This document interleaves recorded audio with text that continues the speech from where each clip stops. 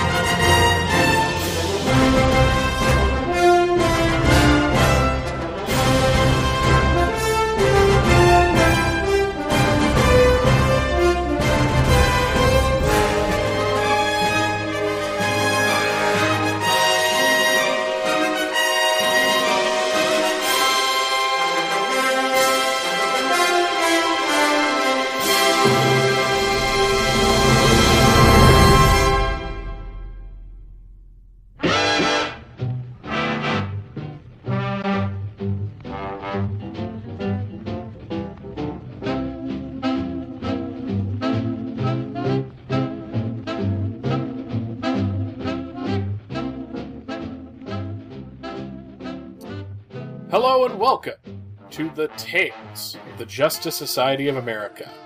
My name is Michael Bailey, and as always, I am joined by my good friend and a fellow frustrated trying to get things recorded tonight, but Skype and our recording programs weren't really working until about 3 minutes ago, Scott Gardner.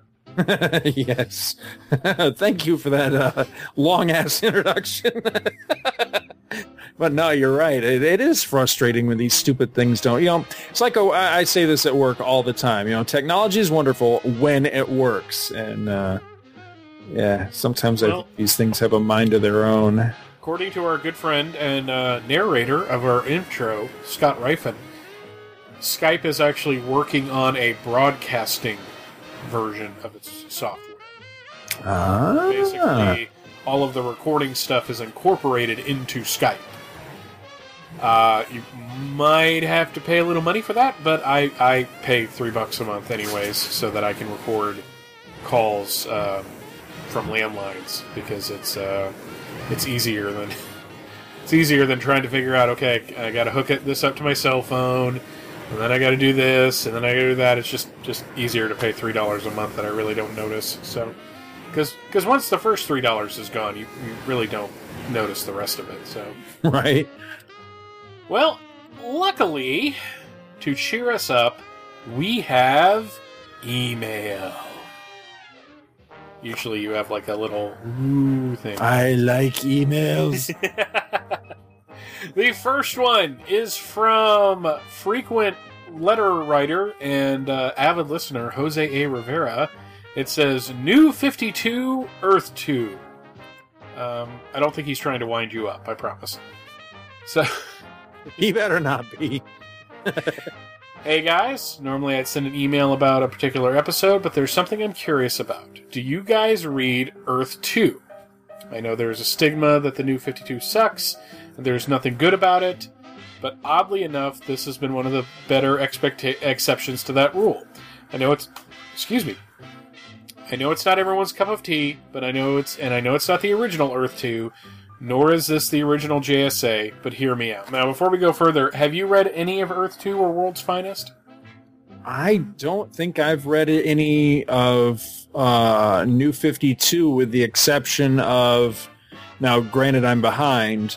I was reading Aquaman. I need to get caught back up again. I read the 2 issues, I think it was 2 issues of Justice League that crossed over with the Aquaman story.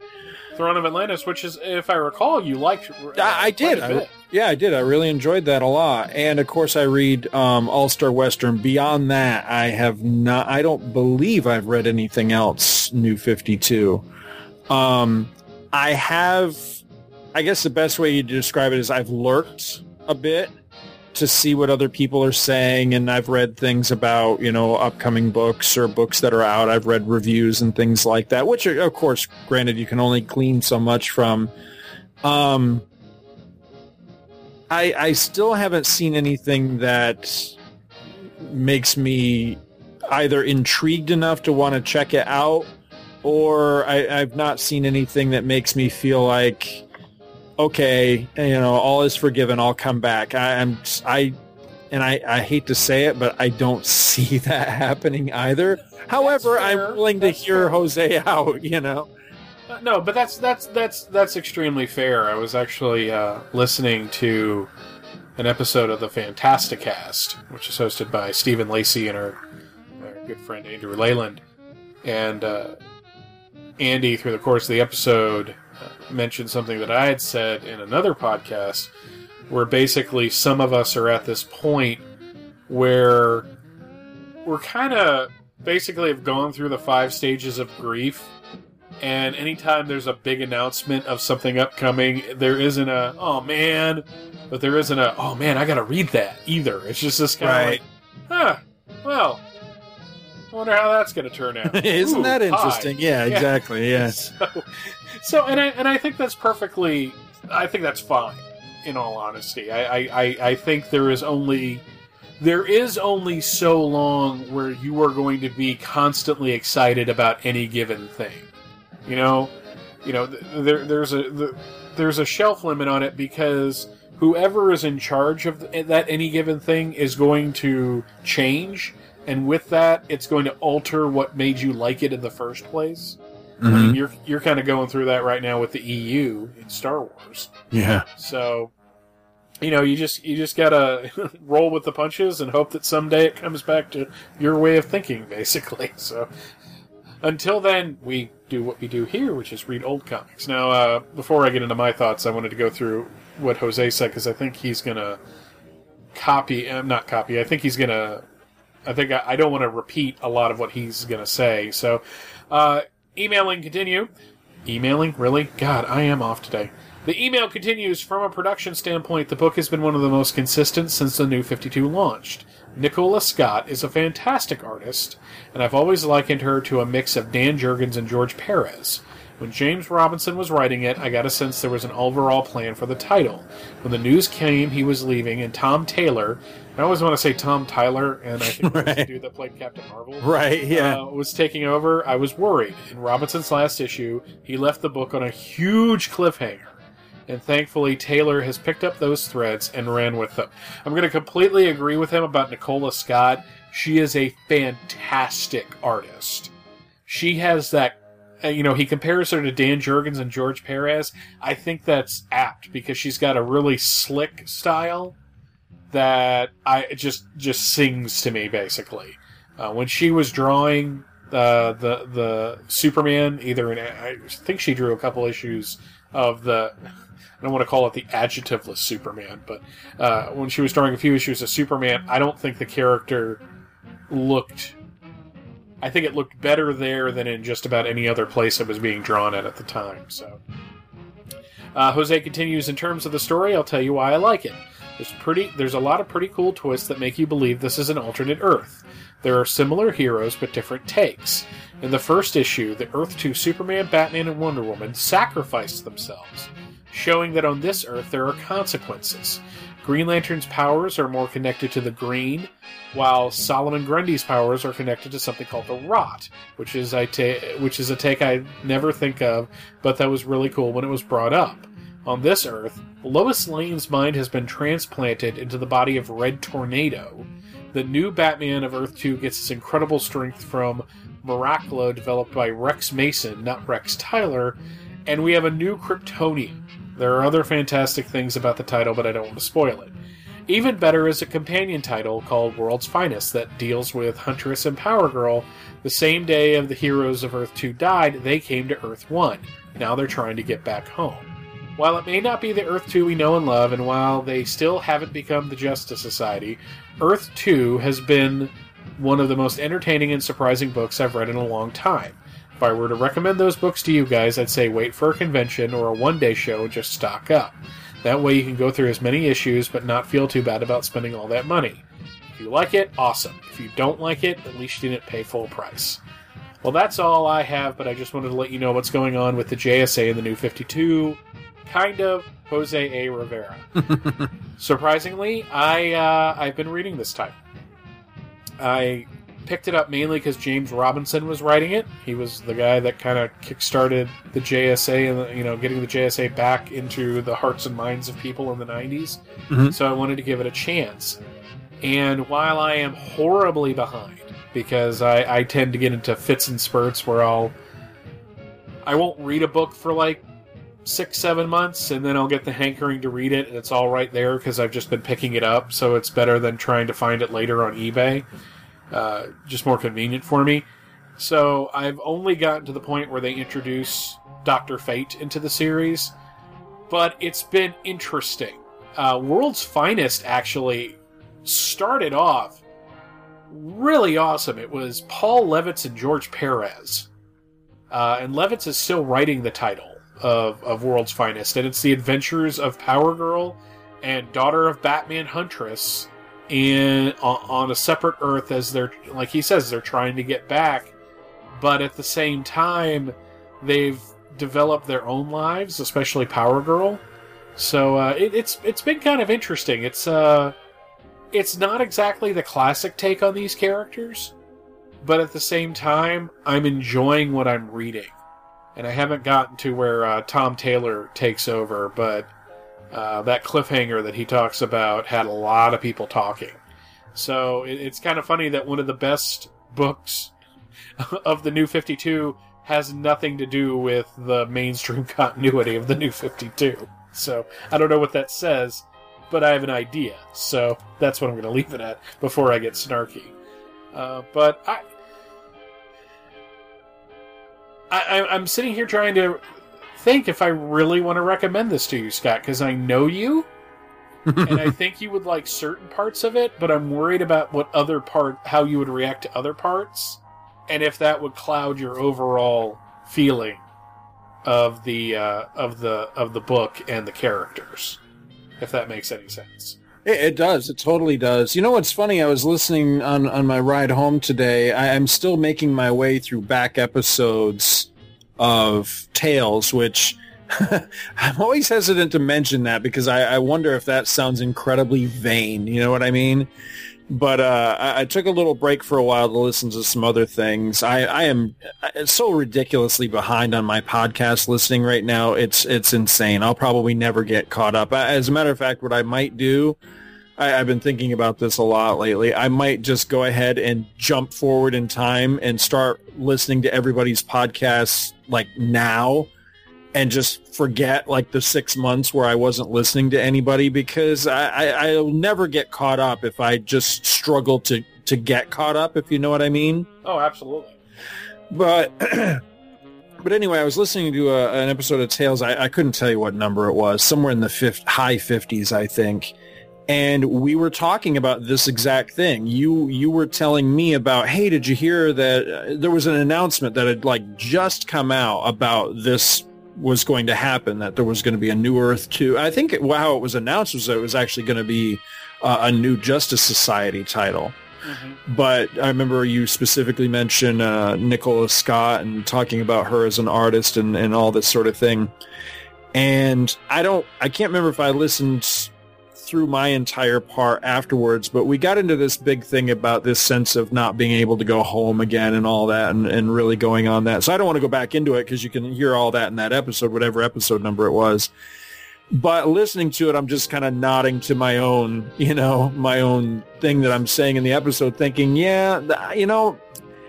it's funny because I'll listen to myself a lot in old shows and find that, wow, I've really changed. I don't really think that way anymore, or I've changed my mind or whatever. But in this particular instance, I'm still in complete agreement with myself that was probably a couple of years ago that episode was recorded.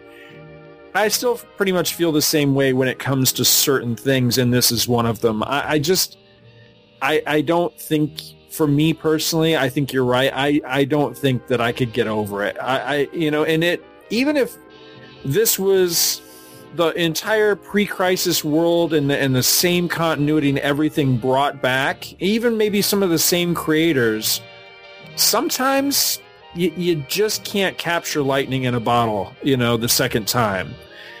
And as I said in that episode, I pointed to that JSA annual that came out, and this was several years ago now, but it was the one where Ordway did the art, and it had a nice Alex Ross cover on it and everything, and it was the Earth 2 of old, with the Infinitors, and everybody was in there, and it's not like it was bad or anything, but at the end of the day, more than anything, it made me sad. It should have made me, I should have thrilled to it, like, oh my God, these are my old friends. I get to see them again.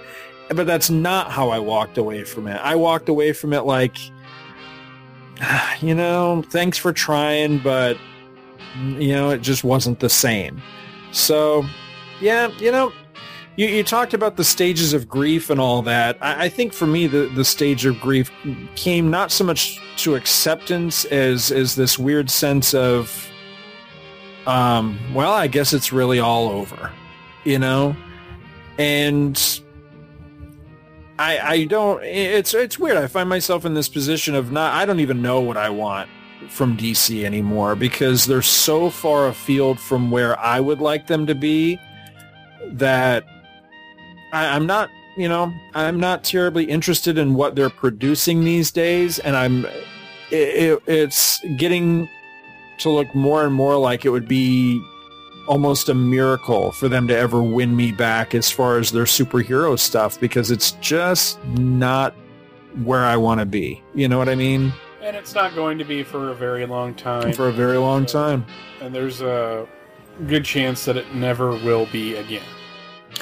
I think there is a possibility in the sense of, no, granted, I have to live long enough for this to happen, but, the same way that these things are cyclical, they come around in cycles, and it generally takes, 20 years or something like that, but you'll get these new creators that will come into comics or come into, a medium like this, and they grew up on a certain thing. And so they want to relive and recreate that thing and build upon that thing that they loved. So at some point, I can see where there are going to be creators who grew up thrilling to like the, From Crisis to Crisis version of Superman, for example. And they're going to want to live in that era. That's the era that they're going to want to emulate and maybe even try to recreate. And that gives me hope that we could eventually, maybe not exactly get that incarnation back, but something that feels closer to that, if I'm making any sense. And that gives me hope that that could happen at some point. And the other thing that gives me hope is the same way that the editors and the creators and the writers and everybody that was creating comics during my heyday eventually left. Well, the people that are currently there that I think I look at it more as a blame game. They're more to blame for what they've done. They won't be there forever either. Regimes change. And eventually the current regime will change, hopefully for the better.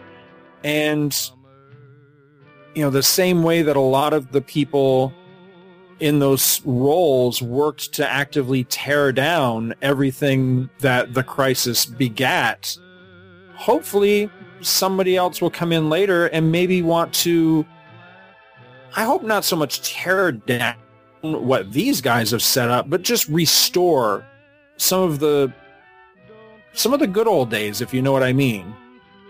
So that makes sense. I mean, it's kind of weird. We've lived. If I look at the DC universe as it existed in the time period when I was a heavy collector, I came in. Mike Carlin was the editor on the Superman books, and you had Dick Giordano and Jeanette Kahn in charge, basically, in the higher ups. And things stayed pretty consistent until about the mid-90s when certain, shakeups and everything were going on, but you still had those same people in positions of power.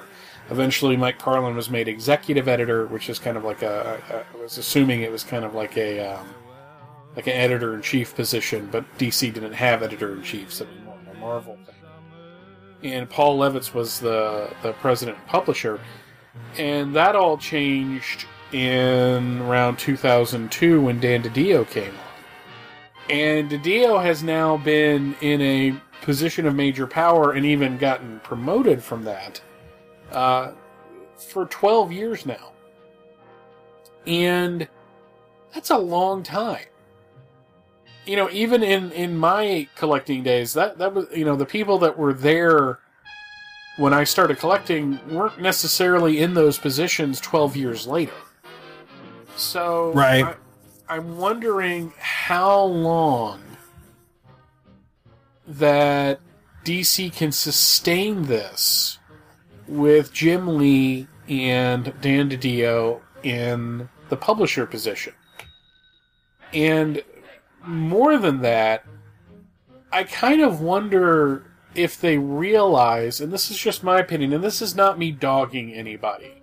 I mean, if you are out there right now and you are legitimately enjoying what's going on in the DC universe and you think everything's fine, then more power to you. I'm glad you're enjoying your comics, because I'd hate to think that you were buying comics on a monthly basis and were hating them. But it occurs to me that at one point, I think in my fandom, and I think in your being in the comics, you always had that thing, man, I wish the movies were more like the comics right now. Mm-hmm. And I look at, for example, they were released, as of this recording, a couple of days ago, the shot of Ben Affleck standing by the new Batmobile. Mm-hmm. And the costume looks very, very comic booky, actually.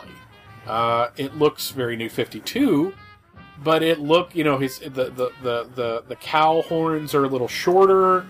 The bat's kind of weird looking, but the overall design reminds me kind of what Jim Lee had designed for the New 52. And on one hand, that's good synergy between comics and movies. On the other hand, are we risking dating the movies by having them look like a very specific time period? You know what I'm saying? Right. Like, you could still watch the 89 Batman film. Hell, you can watch pretty much any of those Batman films. And while you can argue about whether they have dated well or, you know, like in the case of Batman Returns, everything looks like it was shot on a set, doesn't have a real organic feel, and as you get into the Schumacher movies, the sets just get more and more overblown. But when I look at those costumes, they have a more timeless element to them because they didn't really resemble what was going on in the comics at the time. So they kind of existed on their own so that you can come to that years later and watch it, and it still feels like it's its own entity. I'm kind of worried that if we have a Batman costume that looks like a Jim Lee drawing, that is going to look horribly dated 5 to 6 years down the line. And I know people love Jim Lee, and I know there are people out there that think he's the best artist ever. I think he does very nice pinup drawings, and I think he does very nice posing drawings. I think the man doesn't have the storytelling chops that somebody who has been drawing comics for over 20 years should have at this point. Right. I should look at a Jim Lee comic now and go, holy crap, look at how much he's progressed. Not, holy crap, he's still drawing everyone standing around looking at each other and not really interacting with each other. And, you know, I just think it's kind of dangerous to put all your eggs in one basket. And that's what it feels like DC's kind of doing right now, that they're going all in with everything having this kind of homogenized feel, and because of that, outside of Earth 2 and World's Finest, nothing feels distinctive. And nothing feels like, you know, like when I was a kid reading comics, and I hate to sound like when I was a kid, comics were great, and everything sucks now, because that's not really what I'm saying, but I can read Superman, I can read Batman, I can read Flash, Wonder Woman, Aquaman, Martian Manhunter, I can read all those titles, and they all connect, but they all had their own feeling to it. Whereas now, everything feels the same, and I'm wondering if that isn't going to dilute things to the point where you're going to drive people away to where a regime change isn't going to happen organically, it's going to be forced. And that's always uglier, in my opinion. You know, when the guys are kicked out because they're just not performing, that leads to a horrible shakeup period. So as much as I want to see change, at the same time, I'm kind of worried about it. So, but we spent a lot more time. What? We don't know what we want. That's the problem. Yeah, we're old, and that's okay. I tell you, you know, one thing that would go a heck of a long way, though, and I fully expect that this will take a regime change to happen. One thing that would definitely help a lot is to get someone in a position of power at DC that does acknowledge that this exists, but also actively works to woo back the disenfranchised, the older fanboys who just frankly feel disenfranchised. And it's not just a feeling anyway. I mean, it for me personally, it was confirmed. It was confirmed actually meeting and speaking with Dan DiDio and putting a question to him very directly about, you know, hey, when are you going to throw the older fanboys a bone? And having him just kind of shrug it off. That, to me, was confirmation that, you know, we're not really writing comics for you guys anymore. And until that attitude turns around and there's someone in his position or a position, you know, on par with his at DC that takes measure of that and says, you know, hey, you know, those guys were here for a long time and they kept us running through some really tough times. Maybe we ought to throw them a bone. Maybe we ought to do something for them. Until that happens, yeah, I don't think things will change, at least for me personally. I don't think I'll be interested to come back, because who wants to go where they don't feel welcome? Yeah, at the very least, would it be really nice if you could at least fake it? Yeah, you know, no joke. I know that sounds terrible, but I don't know who they're trying to court now, because they did the New 52, which started everything. Let me back that up. They did the New 52, which started most things over, except for the stuff that was actually selling well, in which case that was left pretty much alone.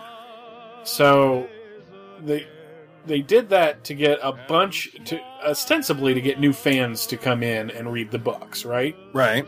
So now we're almost 3 years in, and everything's like really dense. Nothing's been consistent. There have been like changes from the single issue edition to the trade paperback edition that completely alters everything. Mm-hmm. Good example, in the first issue of Batman, they showed all the Robins, right? So you had Dick Grayson was there, Tim Drake was there, and Damian.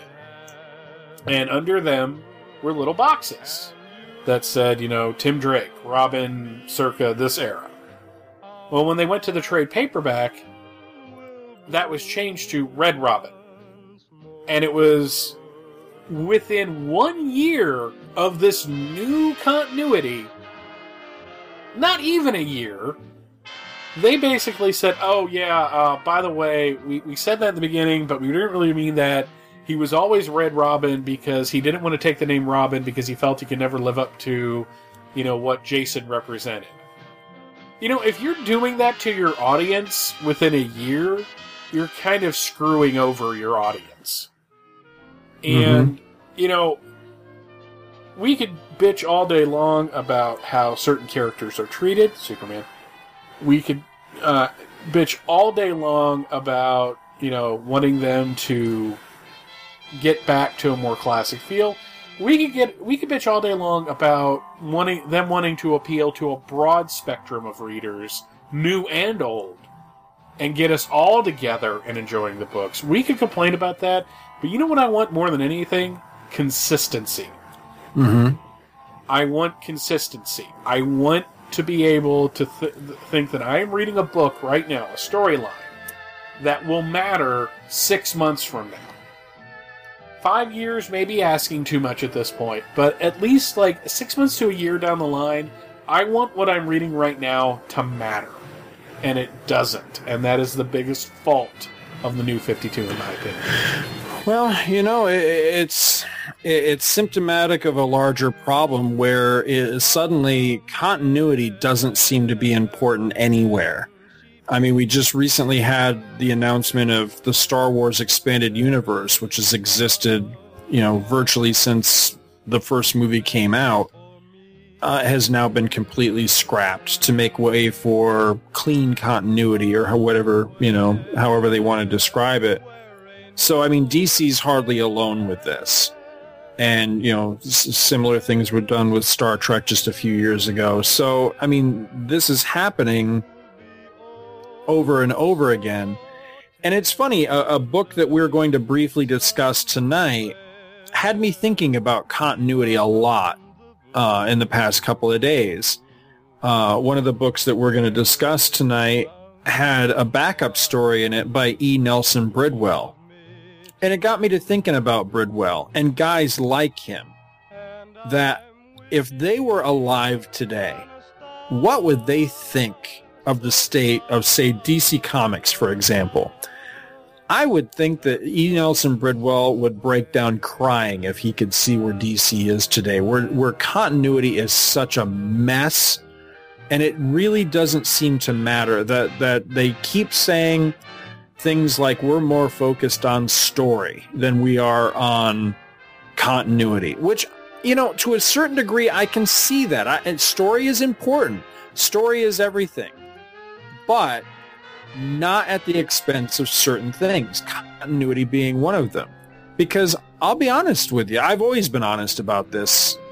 I'm a continuity guy. I'm a continuity freak. And if you don't have continuity, I question what the point is. To me, continuity is literally everything when you're building a universe that you want me to follow. And when you suddenly start telling me that continuity really isn't important, then to me it's like, well, then following you is not really important. Following the story that you're trying to tell really isn't important to me. And that's really where, not just DC, but a lot of these franchises that I've mentioned, that's where they've lost me, because continuity to me is everything. But I really want, I solicit the readers, or excuse me, the listeners to write in. I want to know, you know, your opinion on this. What does continuity mean to you? Is it important? Because I've been reading a lot of posts lately, here, there, and everywhere about these things, like DC Comics and like Star Wars Expanded Universe being scrapped and these different things. And for all the people that are out there lamenting the deaths of these franchises, it seems like there's twice as many at least out there applauding it, going, finally, we can get rid of all that, and we don't need all that stuff. Just tell me a good story. Just make me a good movie, and I'm perfectly happy. And frankly, that attitude shocks me, coming from fanboys. So I wonder, are these really fanboys that are giving this opinion, or are these just, you know, fair weather guys that blow in to watch the latest Star Wars movie when it comes out, and then, you know, they move right on to the next movie that comes out the next week, and it's not really, you know, so you know what I'm talking about? Yeah. So no, I know exactly what you're talking I'd really like to know, you know, what do our listeners, how do you weigh in on this subject? Continuity, important, not important? What do you think? All right, so the next email we've got here is from Russell Bragg in Clarksburg, West Virginia, and he writes in about the Tales of the Justice Society of America Back to the Bins special, Superman versus Shazam. This is a recent one. This was a very recent one. He says, hi guys, he says, enjoying the heck out of the show. This issue was very hard for me to get, just like Mike. And like Mike said, I must have been the only one looking for it on the day that I won it. He says, I got mine from eBay sometime this past January for $15.50 in what they called very good condition. It sure looks better than that to me. At least up to fine. I don't even know what the story was, or I didn't even know what the story was about until I got it. It was awesome. I had heard the review of this comic on Superman in the Bronze Age when it came out. If I remember correctly, I think they reviewed it while they were in Metropolis. Both reviews from both shows were excellent. Can't add or detract from. Can't add to or detract from. Both of you can take a bow or curtsy. Says my All-Star Squadron collection is still coming along. I have 1 through 25, but the continuousness ends there. I have 17 more issues, but with scattered numbering. I decided to add Infinity Inc. to my collection. I really wanted Infinity Inc., the Generation Saga Volume 2, but it doesn't appear to be coming out. Do you think since Wonder Woman appears naked in number 5, they thought it was too risque? I went ahead and bought issue number 5 to get my collection rolling. Better end here for now. Keep up the great work as always. Thanks for keeping me entertained at work. And again, that's from Russell Bragg. I don't know. I doubt that would be reason enough because, yeah, she's naked, but by today's standards of what we see in comics, I mean, when Supergirl, the newer Supergirl appeared, in post-Infinite Crisis continuity, I think she showed more skin than naked Wonder Woman did in Infinity Inc. number 5. So I don't think that would be reason enough. It was probably, and I hate to say this, there probably just wasn't enough solicitations for it. When they solicited it, there weren't enough orders. And they're not going to print it if they don't think they can sell it. Yeah. So, and that doesn't happen often, but it does happen where a book is solicited and then they kind of renege on it. I mean, they were talking for a couple years there of doing a showcase of who's who, but then they decided against it. And I don't know if that's because they, it's a little too niche, only certain people these days would want to buy such a thing. But then again, there's a showcase right now that covers all of the Justice Society stuff from All-Star number 58 through the Adventure Comics run. So you never really can tell. I can't help but wonder with things like this if the fact that the majority of a series is 50-cent bin fodder hurts when it comes to an executive decision on whether to reprint it or not.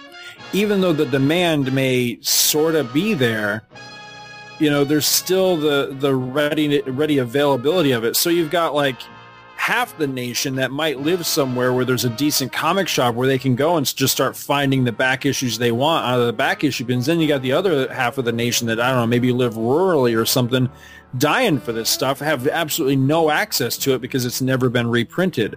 But the numbers just aren't there to convince the company to actually go ahead with the reprinting. I don't know if that theory holds water, but I wonder if that might have something to do with it. I think it does, and I think also, in all honesty, we're getting to the point where more and more stuff is available digitally, right? And there's a new Doomsday storyline going on in the Superman books right now, and to kind of celebrate that, they put all of the death of, for the Doomsday arc, for a friend, Reign of the Superman, Doomsday Hunter Prey, that 3-issue Doomsday series where Brainiac took over Doomsday's body, which was... Is it the Doomsday Wars? Is that what that was? Something like that. And some of the new 52 stuff that involved Doomsday, all at 99 cents a piece. Now, if you've never read The Death of Superman and you're kind of interested in it, that's a really cheap way to get everything. Yeah.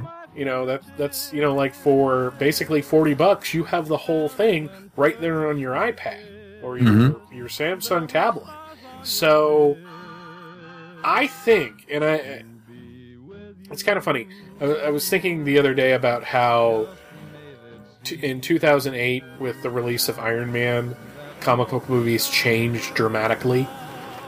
Before that, Spider-Man changed things dramatically. The first Sam Raimi Spider-Man film. Mm-hmm. And Before that, even a couple years before that, the X-Men. But it seemed like there was something about between Spider-Man coming out in 2002 and Iron Man coming out in 2008, where all the comic book films had a very similar feel to it, and then after Iron Man, most of the comic book films had a new similar feel to it.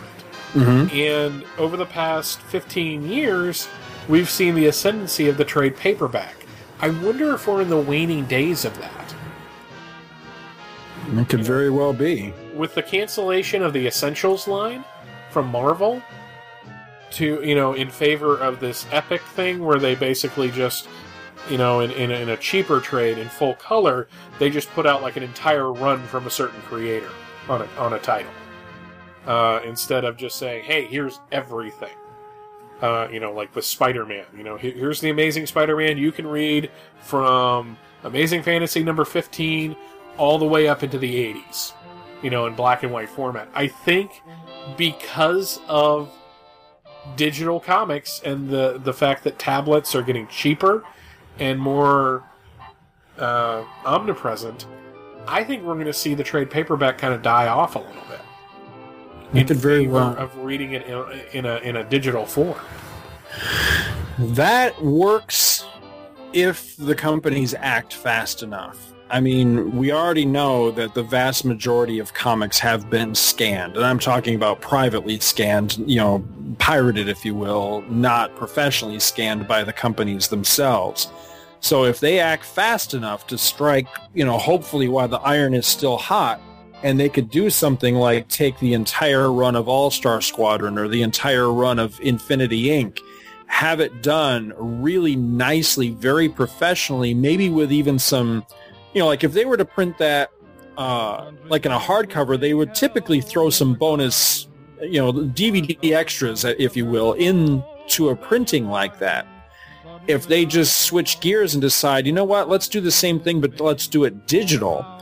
And they created the entire run of, one of those titles, threw a few bonuses in there, maybe throw in the annuals, maybe throw in the crossover issues, whatever, and make it worthwhile and charge. Here's the big thing. They have to charge the right price for it.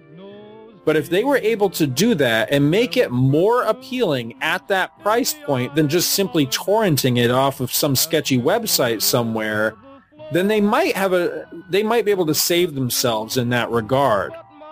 Because I think you're right. I think it is, the downloading of the digital comics. I think it's definitely taking a bite, and I think the comic companies know that. I think they're feeling that. They're definitely aware that this is happening and that it's going on. That it's not that there's not, it's not that there's a lack of interest out there for some of this material. It's that, as the digital stuff has become that, extremely readily available to people that have these portable devices, well, they're finding these other sources for them. It's what I've said for a long time. I think the comic companies, they screwed around too long before they went digital. And now that they have, they kind of look like also-rans in the digital field, whereas they're the owners of the actual product. They should be the ones controlling the flow, and they're not. They've never been, because they waited too long. To be fair, Marvel has its unlimited thing going on right now. Mm-hmm. Where for $10 a month or $100 a year, you can read basically every Marvel book since Fantastic Four #1. Right. And they introduced that, back like 2006, 2007, maybe 2008. Maybe I'm kind of wrong with the times, but, right around that time period, it was right around the time we were all starting to podcast, as a matter of fact. And at the time, it seemed kind of weird, like, wow, why would you do that? Now with tablets being a thing, it looks like they were ahead of the curve on that. Whereas if I had a tablet, I'd probably pony up $10 a month if I could read anything I pretty much wanted to from Marvel Comics up until about a year ago. Right. It's like, hey, I want to read John Byrne's Alpha Flight. Boom, it's right there. And yes, I have those issues, but maybe there's something else that I don't want to buy a trade paperback of, and I don't feel like downloading because that takes time, and frankly, with how sketchy some of these things are getting because more and more people are sabotaging those sites. Right.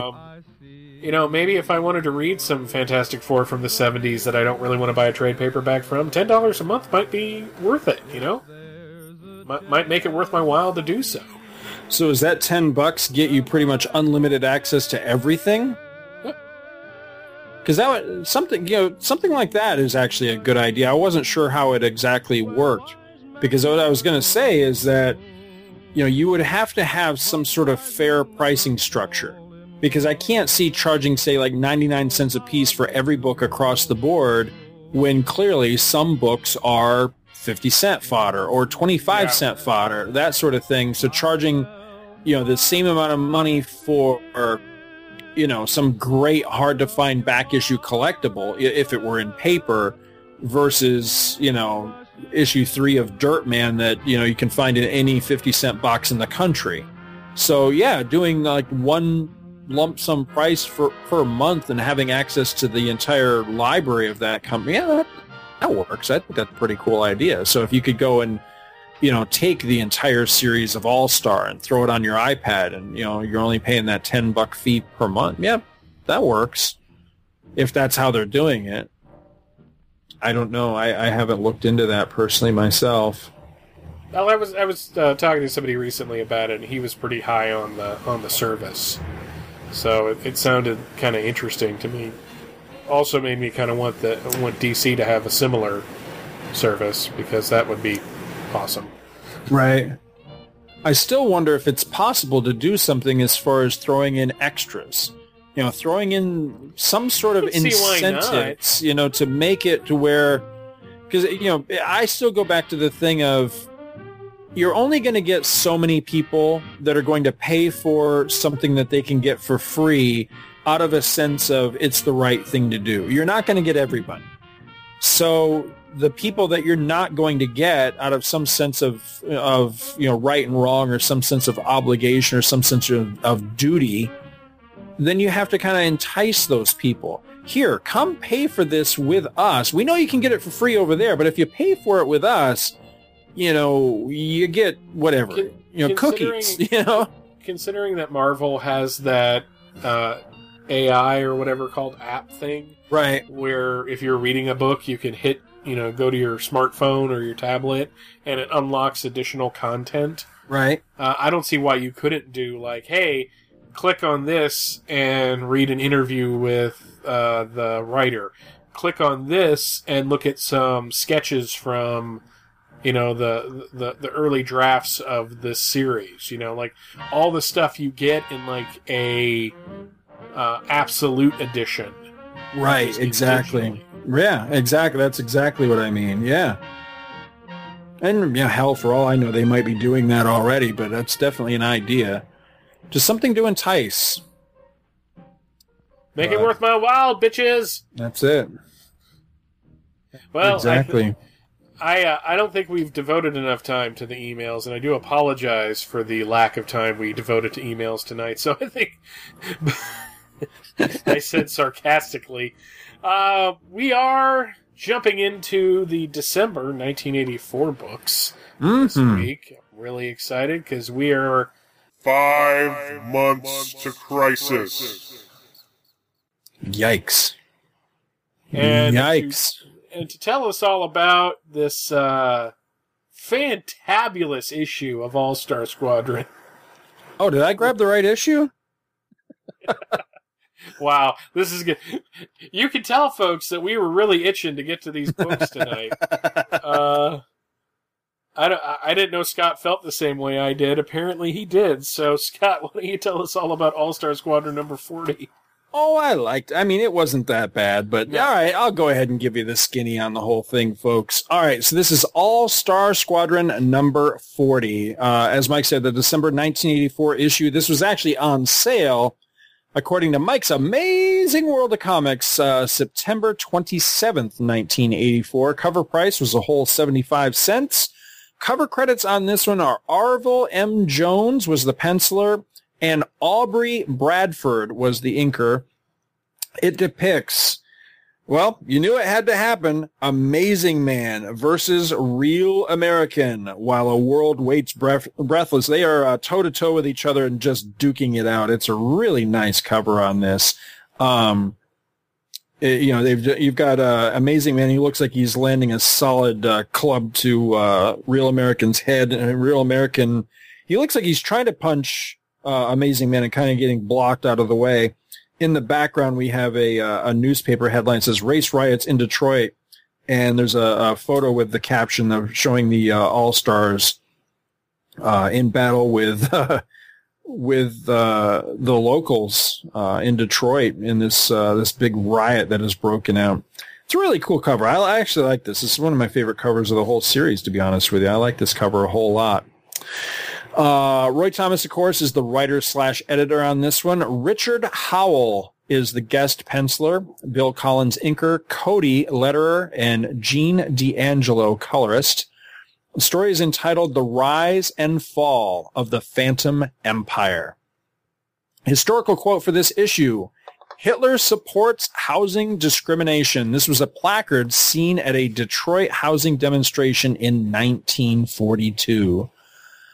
Now, there is no roll call for this issue. At some point, we lost the roll call. I don't know why they stopped doing them, but they did. But I like the roll call, so I went ahead and made one up here. So we've got Hawkman, Green Lantern, Firebrand, Johnny Quick, Hourman, Robot Man, and Liberty Bell. Plus, this issue, we get a brand new member that joins the All-Star Squadron, and I couldn't be happier about that. Yeah, the Real American joining at the end was just a... That was a shock, wasn't it? Being voted team leader even shocked me more. So in Detroit, Hawkman and Green Lantern arrive on the scene to witness yet another clash between the black folk who have paid their rent and want to move into their new homes and the local whites who are attempting to keep them out. Also on scene is the so-called Real American, laying into the blacks with his steel whip, and who is trying to spin it so that the assistance of the two JSAers looks like they've come to his aid. Green Lantern is having none of this, of course, and takes an instant dislike to the hooded figure, but something about the Real American's booming voice enthralls Hawkman. And it's not until he and Lantern fly away from the scene that he realizes that merely being near Real American makes him susceptible to some sort of hypnotic influence to which Green Lantern seems perfectly immune. Just then, Firebrand spies the duo and flies up to meet them and escort them to a nearby church where Johnny Quick, Liberty Bell, Hourman, and Robot Man are attending to blacks injured in all the fighting. Will Everett's annoying girlfriend goes on yet another racist tirade and gets everybody all riled up again. So the All-Stars leave and hold a meeting inside of a cloud. That's no joke. And thanks to GL and his ring's abilities to whip them up some seats and a radio tower with which to listen to the local news. This serves as a fairly clever way to bring anyone who may have missed prior chapters of this story up to speed, but it's nothing that we don't already know. After some banter, the team's attention is called by some commotion down below to where, on the steps of Police HQ, Real American is once again rabble-rousing, this time using his influence to incite the assembled crowd into a lynch mob for Will Everett, who is locked up inside. Green Lantern power beams the All-Stars into the station, and they try to convince the police captain on duty to do something before the mob takes action. He refuses to let Everett go, but allows the team to go out front and try to talk some sense into the crowd. However, Real American again asserts his persuasive powers, and this time is able to gain sway over everybody, blacks included.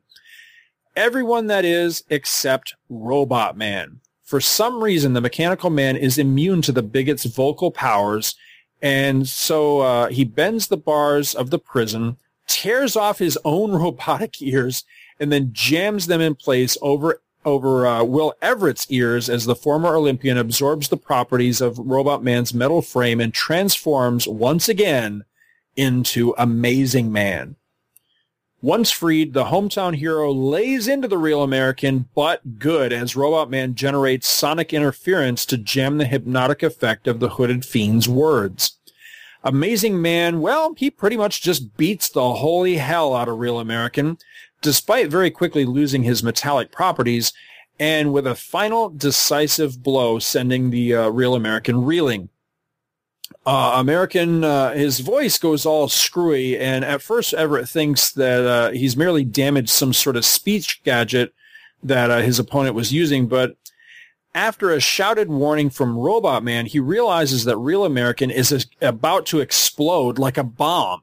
So acting quickly, Amazing Man absorbs the properties of Real American's steel whip and uses his own body as a shield to protect the gathered onlookers. After the Real American, who is now revealed, of course, he was an android the entire time, which is, to me, that was the wah moment of the entire issue. So after he's destroyed, the leader of the Phantom Empire, who had been observing all these goings-on from a safe distance, he retreats to his secret lair, where he contacts the Monitor and Lila, and he begs for a replacement, but he is refused. Just then, Johnny Quick arrives and confronts him. The leader flees up the stairs and into the diner from the beginning of the last issue. Johnny super speeds over to him and rips off his cowl, revealing Barth the cook. I thought it was Old Man Carruthers. Now, I was just going to say, admit it, you thought I was going to say Old Man Withers, didn't you, who runs some haunted amusement park? But no, I've used that joke one too many times. But it is still a Scooby-Doo ending nonetheless. Trust me, folks. Yeah. So anyway, Barth tries the old, hey, you won't hurt me. There are rules for policemen line, but it doesn't go any better for, on Johnny Quick than it did on John McClane, and he is punched through a plate glass window in the front of the diner. And Johnny, as we promised last issue, takes a cup of coffee, black. I like that part. All's well that ends well, or something like that, when the black folk realize that not all white people are racist assholes, and Amazing Man decided he can...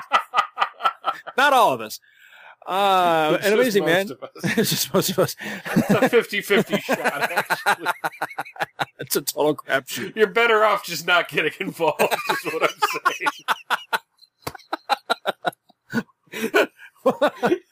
saying. An Amazing Man, deciding he can do more good as a symbol on the national stage than in Detroit of what the colored man can do, and those are his words, accepts Liberty Bell's clumsy invitation to join the All-Star Squadron. Next issue, revealed at last, after 43 years, the secret origin of Starman. So let's see here. We got the All-Star Companion Volume 2. Let's see what it has to say about All-Star Squadron number 40. And I have to be honest, I have not looked ahead, so I don't know what these notes say. So let's see what we got here.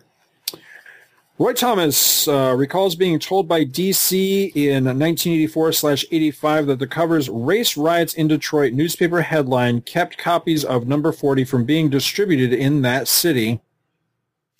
In what city? Oh, Detroit, I guess. But he never heard any details or precise verification. Ooh, that's very interesting. Huh. I wonder if that's really true. The photo image at top left of the cover is taken from that of the preceding issue. Yeah, see, I thought that art looked familiar to me from the interior of an issue. Page 2 of number 40 quotes the 1979 book State of War, Michigan in World War II by Alan Clive that on February 28th, 1942, Detroit's mayor halted the scheduled move by blacks into the Sojourner Truth homes, but that news did not arrive at the battleground in time to prevent another clash at about 12:15 p.m. The move was put off until April. Okay. Let's see here. Reportedly, some middle-class blacks who resided in nearby Conant Gardens, is that how you pronounce that? C-O-N-A-N-T. Conant, I guess. Yeah. Opposed the move, being worried about property values. Yeah, that was in the issue too, and I wondered if there was any truth to that. So some of their own people didn't want them to move in there. That's kind of messed up. A panel on page 8 reveals that the android Real American was sold to the leader of the Phantom Empire by the Monitor, who would soon figure in the omnibus DC series Crisis on Infinite Earths. You know, we really need to cover that. No. Amazing Man stays in Detroit to show that we Negroes should be allowed to fight in this man's war, not just deliver toilet paper. Wait, no, but he doesn't stay in Detroit, though. Yeah. I think that's exactly what he said, that he decided not to stay in Detroit because he thought he would be a better symbol. That's an interesting mistake. Yeah. A perhaps anachronistic reference to the fact that during World War II, black soldiers were used only as support troops, not as frontline soldiers. The letters page announces Rick Hoberg is departing, and Arvil Jones, fill-in artist on number 37, will become regular penciler. Arvil, who got the news a few days before his June 27th, 1984 wedding, said it was one of the best wedding presents he could have gotten. This issue's pinup is a JSA drawing by Joe Staton and Bob Layton from Amazing World of DC Comics number 16, and it's awesome. I love it. It's a humdinger. It is. I wonder if I have that issue, because that piece of art looked very familiar to me when I saw it, but I don't know which issue 16 is. I don't remember off the top of my head. Let's see. Is any of the pictures stuff here? There's a couple interesting things. The name The Phantom Empire originated in a 1935 mascot movie serial in which singing cowboy Gene Autry, in his first dramatic role, battled hooded horsemen who rode forth from sci-fi hideouts in subterranean caverns. Some sources claim the Black Legion, lauded by the Real American to a gathered mob, was a real-life murder cult, a Midwestern branch of the Ku Klux Klan, the so-called Invisible Empire, whose name doubtless inspired that of the Phantom Empire. But RT's sources were the Autry chapter play and the melodramatic 1937 Warner Brothers film starring Humphrey Bogart. Apparently, the Submariner faced off against a secret empire as well. Well, wasn't that the name of that one story arc in Captain America as well? Wasn't it the Secret Empire? Something like that. Yeah. Let's see. Yeah, I think that's pretty much it as far as the relevant notes on this one. So what do you got on this issue, Mike? A little bit, actually. I really like the cover. Yeah. Really solid fight between Amazing Man and Real American. Unfortunately, it's one of those things where the cover kind of fakes you out on the art inside. And it's not that I dislike Richard Howell. I just feel in some cases he was very stiff. Yeah. But we kind of had that complaint last time. The splash page, page 1, interesting. I really, what I like about Howell is that he really gives Green Lantern a Martin Nodell feeling to it. Yeah. Which I actually kind of like quite a bit, actually. Page 2, I did like that the Real American saw the JSA kind of taking out somebody and going, you're on my side, which is kind of a cool way to skew the story. Page 3, I love that Green Lantern got hit in the head with a piece of wood. If you don't mind my injecting here, because this was actually one of my notes, how many times do you think this sort of thing can happen before permanent brain damage sets in? Yeah. I agree with you completely. He maybe he's the one that should have been kind of having mental problems and not Johnny Thunder. Right. In the present. Page 4, I like the shot of Green Lantern in that first panel. It's a good headshot of him, actually. And on the bottom panel, when Real American reaches out and touches both Green Lantern and Hawkman, my first thought was, hey, man, back off. You're my space, man. You're my space. But also on page 4, we get the line that stayed with me since the first time I read this. The Real American go, and I suppose you marry one of them. Have a daughter who's colored? Mister, if I ever have a daughter, I won't care whether she's black, white, or green, Green Lantern says. Mm-hmm. Page 5 really liked the conversation between Hawkman and Green Lantern, where basically Hawkman's just like, man, I was agreeing with that guy, and now I don't. I think that's a good, subtle way of showing Real American's power without spelling it out. Unfortunately, we get the exact opposite of that on the next page, and that's not my only problem with this page. So you have Johnny Quick and Liberty Bell, helping bandaging people up. It's like, yep, Johnny Quick, Laughing Cavalier to the of the Mile a Second set, and mean with a Band-Aid. Oh, and by the way, I didn't do a damn thing to help anybody in this situation, so I'm making myself feel better by bandaging them up. I mean, we could have stopped this fight, but we didn't. And then at the bottom of the page, Liberty Bell, when she's talking to Green Lantern, Green Lantern goes, "Did you 5 encounter that Real American creep?" "Did we? At first we thought he was a new recruit for our squad. He nearly had us talked into joining his Lily White Crusade." When the hell did that happen? Well, I don't remember that happening in the previous issue. Well, I remember them going, everyone has a right to speak, but I don't remember any of them going, man, we really need to get him on the All-Star Squadron. Wasn't there... See, I wish I had the issue right here in front of me, but wasn't there a moment where his powers of influence they held sway over somebody last issue, I think. I don't remember it being Bell, though. But didn't that happen last issue? That was the weird thing, because remember, Robot Man, Hour Man, and Firebrand were listening to him speak. So you figured if anybody's going to join up with him or agree with him, it would be at that point, but they're all like, maybe they were too far away. But I don't remember a point where any of them were like, we need to get him on the team. Right, okay, I see that, yeah. Yeah, you're right about that. It seemed like a weird thing to say. Page 7, that's kind of a tense little standoff Liberty Bell's having with Rachel at the top of that page. Mm-hmm. And again, you guys would have more of a leg to stand on if you had done something in the previous issue instead of go, no, arrest the people that were attacked. Because that's justice, somehow. Page 8, I do like the cloud meeting room, complete with a seat and a radio tower. So, awesome Green Lantern. That's a good use of his power, actually. Page 9, I'm wondering, in your copy of the book, does Liberty Bell look like she suddenly lost all pigment in her face? Where is this? Page 9, second panel.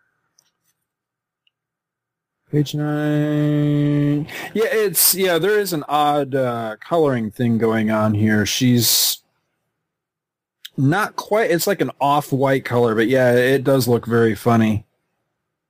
Also, page 9, I was kind of taken aback, not surprised, and thought it was actually kind of a cool thing that Real American, to whip up the crowd, was basically saying, well, we all know that Amazing Man killed somebody. He's nobody bothers to research this or anything. They're just like, yeah, that's right, he killed someone. And I'm like, that was the moment that caught me in this issue, because thankfully in the very next panel at the top of page 10 there, you've got Firebrand essentially going, what the hell is he talking about? Because when I read that, I'm like, wait a minute, who the hell died? And I was like going for the issue, to look it up, and I'm like, I don't remember him killing anybody. So yeah, he totally made that up just to whip up the crowd. I thought that was funny. Page 11, thank you, Roy Thomas, for finally having the one white guy in Detroit that isn't a complete racist be the cop here. That's like, everybody gets a fair shake in my prison. And, they make the point, well, there's a lot of black people here. I say, let them go. And also on page 11, dude, that thing that got Amazing Man trussed up in looks weird. That's a weird straitjacket, and that's a weird helmet. Yeah. See, I thought it was going to turn out to be some, like, power nullifying helmet or something. I didn't understand where that came from or what it's supposed to be doing. So, we get the next couple of pages where Real American has convinced some of the All-Star Squadron to his side. leading, I think, to a really good fight scene between the two of them. Mm-hmm. I was rather pleased with how this played out. I liked the fact that Amazing Man was able to, overcome anything. And holy crap, he's an android? What? Yeah. Because I was like, because I had remembered in my own Swiss cheese memory, which sometimes happens, that the cook, Barf, from the previous issue, for some reason, I remembered him as the real American.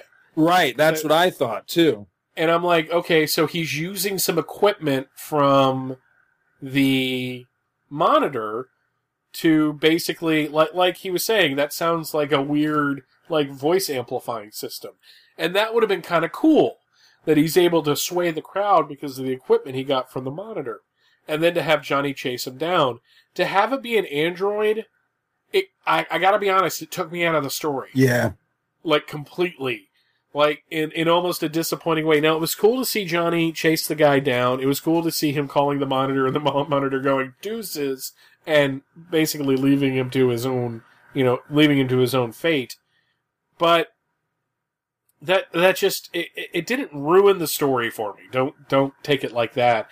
It's just one of those things where, okay, there's a lot of sci-fi elements in here anyways, and kind of magical elements, because you have Hawkman and his nth metal, you have Green Lantern's ring, you have Johnny Quick with his super speed, which comes from a mathematical formula, you have Amazing Man, who was created by science, as Donovan Grant would say, and can absorb the properties. For some reason, the android thing was a bridge too far for me. No, I completely agree with you. No, I'm totally with you. I feel the same exact way. That's a bridge too far. But as cliched as it was kind of cool to see Johnny Quick drinking the black coffee on the second on page 20.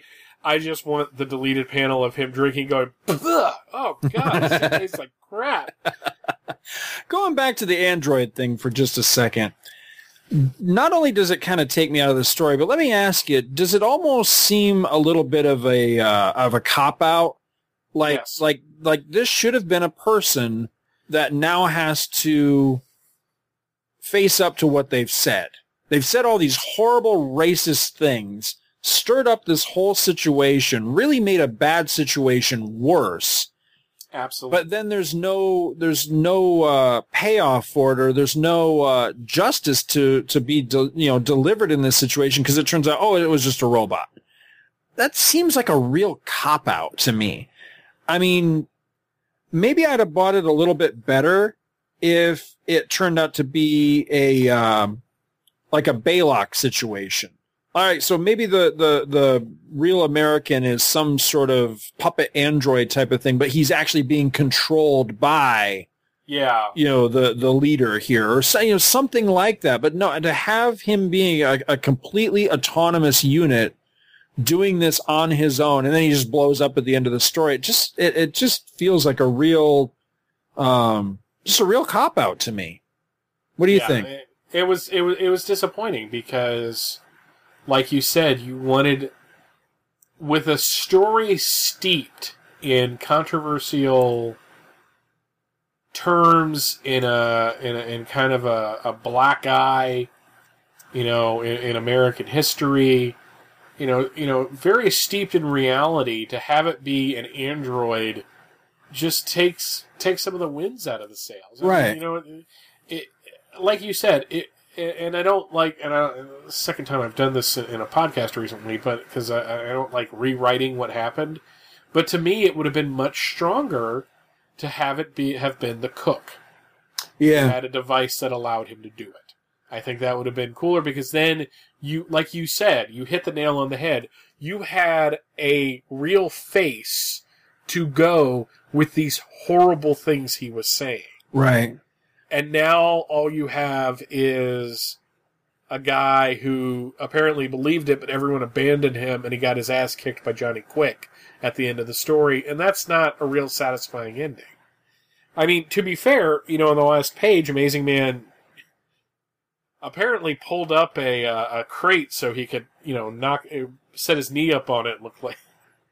It reminds me of this early episode of Family Guy where Peter was running for He was running for like school board to get one of his favorite teachers reinstated.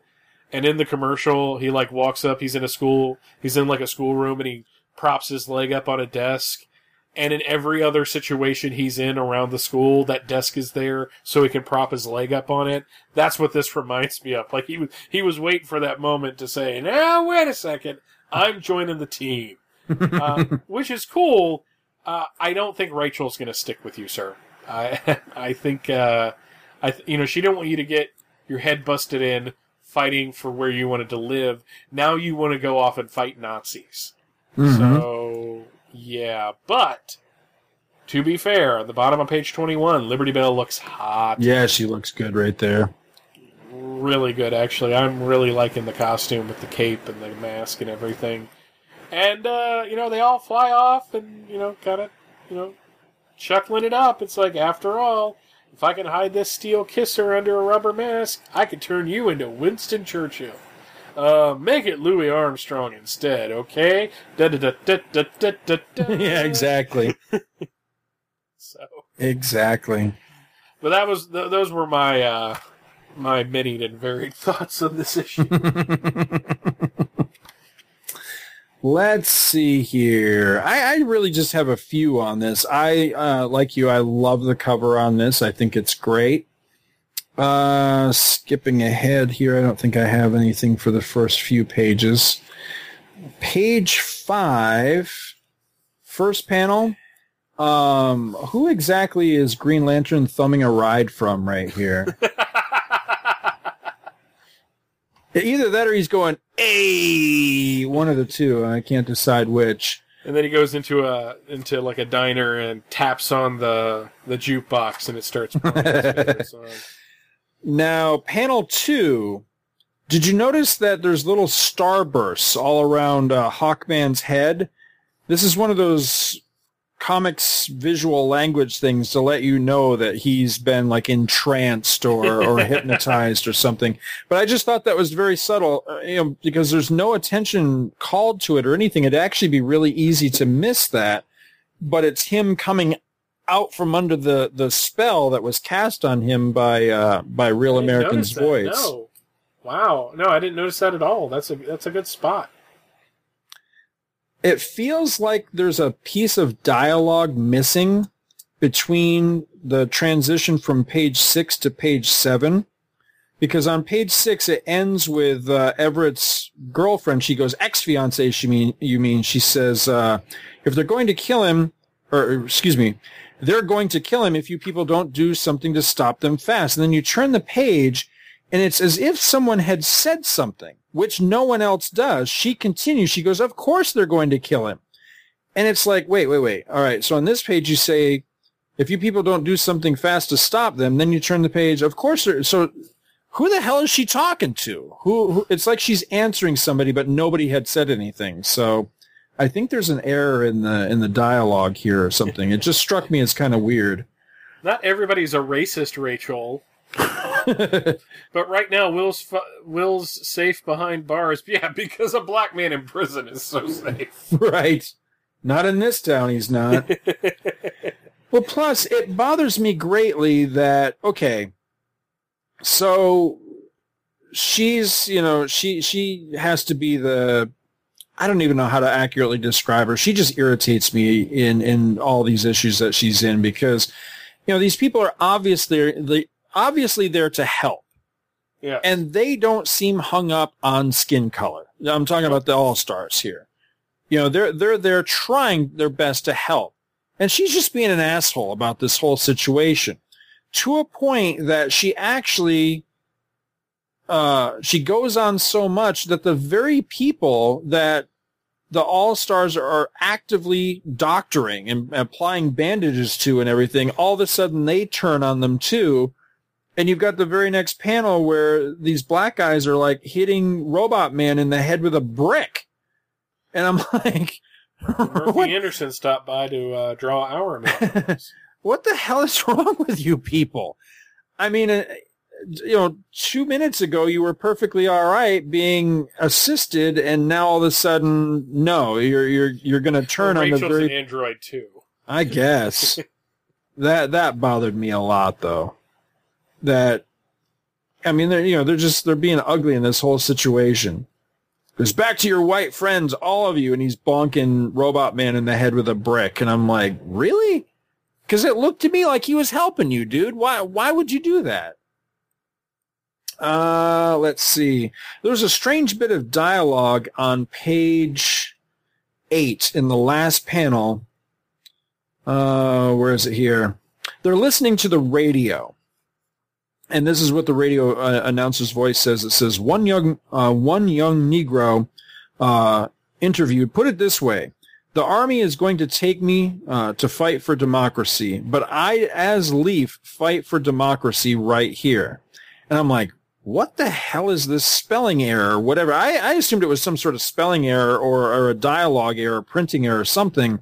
So I looked it up, and it turns out that as Leaf is just, it was described on the dictionary site that I looked at as basically it's an archaic term. People don't really talk this way anymore, or they don't really use this expression much anymore. But as Leaf essentially means I just as soon. So you could translate it as I just as soon fight for democracy right here, which makes sense. I understand it that way, but I just don't recall having ever heard that particular expression before. I thought it interesting that Roy Thomas would use that particular one. Page 10. Last panel again, you've got the All-Stars are being power ringed through the wall of the police headquarters by Green Lantern, and as they come through, the police sergeant, or police captain, whatever he is, he goes, holy cow, it's the Justice League, or Justice Society, rather. Holy cow, it's the Justice Society. And Liberty Bell is thinking to herself, after 3 whole months, you'd think somebody'd get our name right for the first time.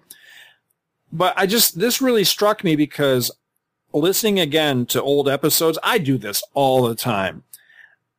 This seems a little bit nitpicky, and I'm not sure if it's through Bell or if it's Roy Thomas picking the nit here, but I mean, I don't know about you, Mike. I can't recall if I've ever caught you doing this, but I tend to use Justice Society and All-Star Squadron as synonymous terms. Yeah. I mean, does that seem kind of nitpicky to really try to differentiate between one or the other? I think it is a little nitpicky. Yeah. Because it's like when we were pointing out before, I think you were the one that pointed it out, all the times where they'd come busting in someplace and somebody would say, hey, it's the Justice Society and Wonder Woman. And like, okay, after a certain amount of time, isn't she just like by default part of the team because she's always hanging out with them all the time? I mean, does she have to like sign a piece of paper, really to be, officially considered part of the team? You know what I mean? After a time, doesn't it just seem like she's a part of the team because she's just hanging out with them? I don't know. It's just one of those weird kind of... Roy Thomas seems to get hung up on little things like that sometimes with the continuity. But it's one of the charming little things that I like about this series as well. Let's see. Jumping way ahead here to page 19. Despite the total Scooby-Doo ending to this whole thing, I do like Johnny Quick's resolution to this. I like the fact that it's Johnny that takes the guy down because he seemed to have the biggest issue with what was going on right from the beginning of the story anyway. So I like that. And I like him fulfilling his promise to come back to the diner and have a cup of coffee black. I don't know. I like that sort of thing. I'm all about the corny little cheese ball moments, so I thought that was pretty cool. Somewhere here, and I failed to make a note of what page it was, there was a comment, something about Willow Run. I totally failed to see. Oh, here it is. It was on the page. It's page 18, third panel, where the leader of the Phantom Empire calls up the Monitor. The caption on that panel says, "And in a dimension far, far away, yet nearer by far than Willow Run." And I'm like, what the hell is he talking about? I looked that up, and Willow Run was close to Detroit or in Detroit or something. It was like a factory. in that area. You had a lot of moments like that in this issue. Well, yeah, I mean, because Roy does that quite a bit through the course of this series, is he'll just throw little things in there that sometimes will just kind of trip you up if you're not, like, really versed on this particular era in American history.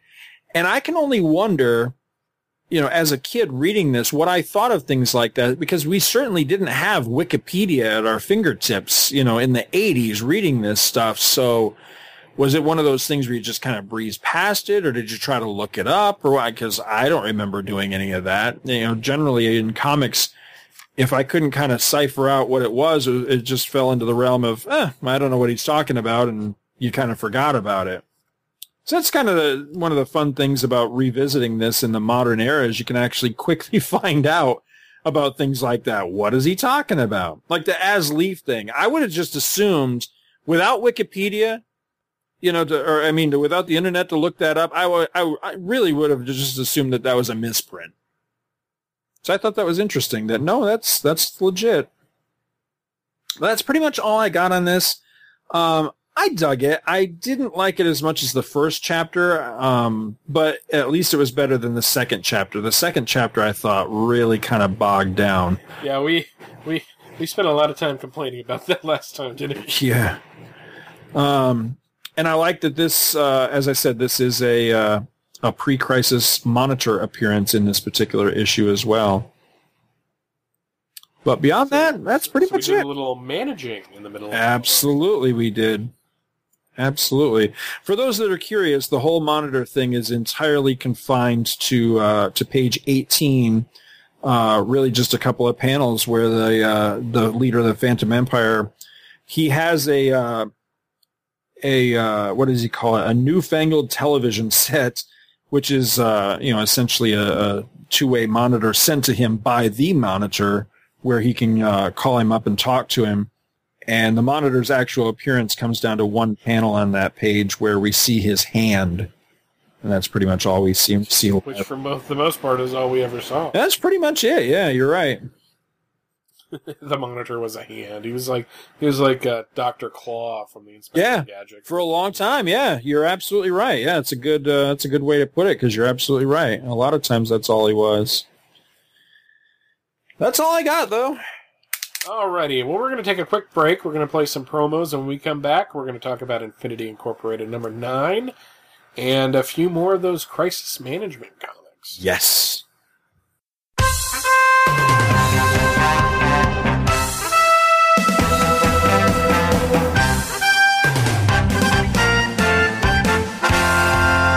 Gathered together from the disparate reaches of geekdom, here in this restaurant booth, are the most powerful forces of geek ever assembled.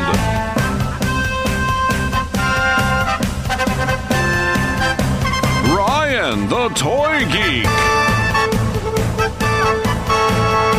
Scott, the award-winning radio host. Jeff, Scott's minion.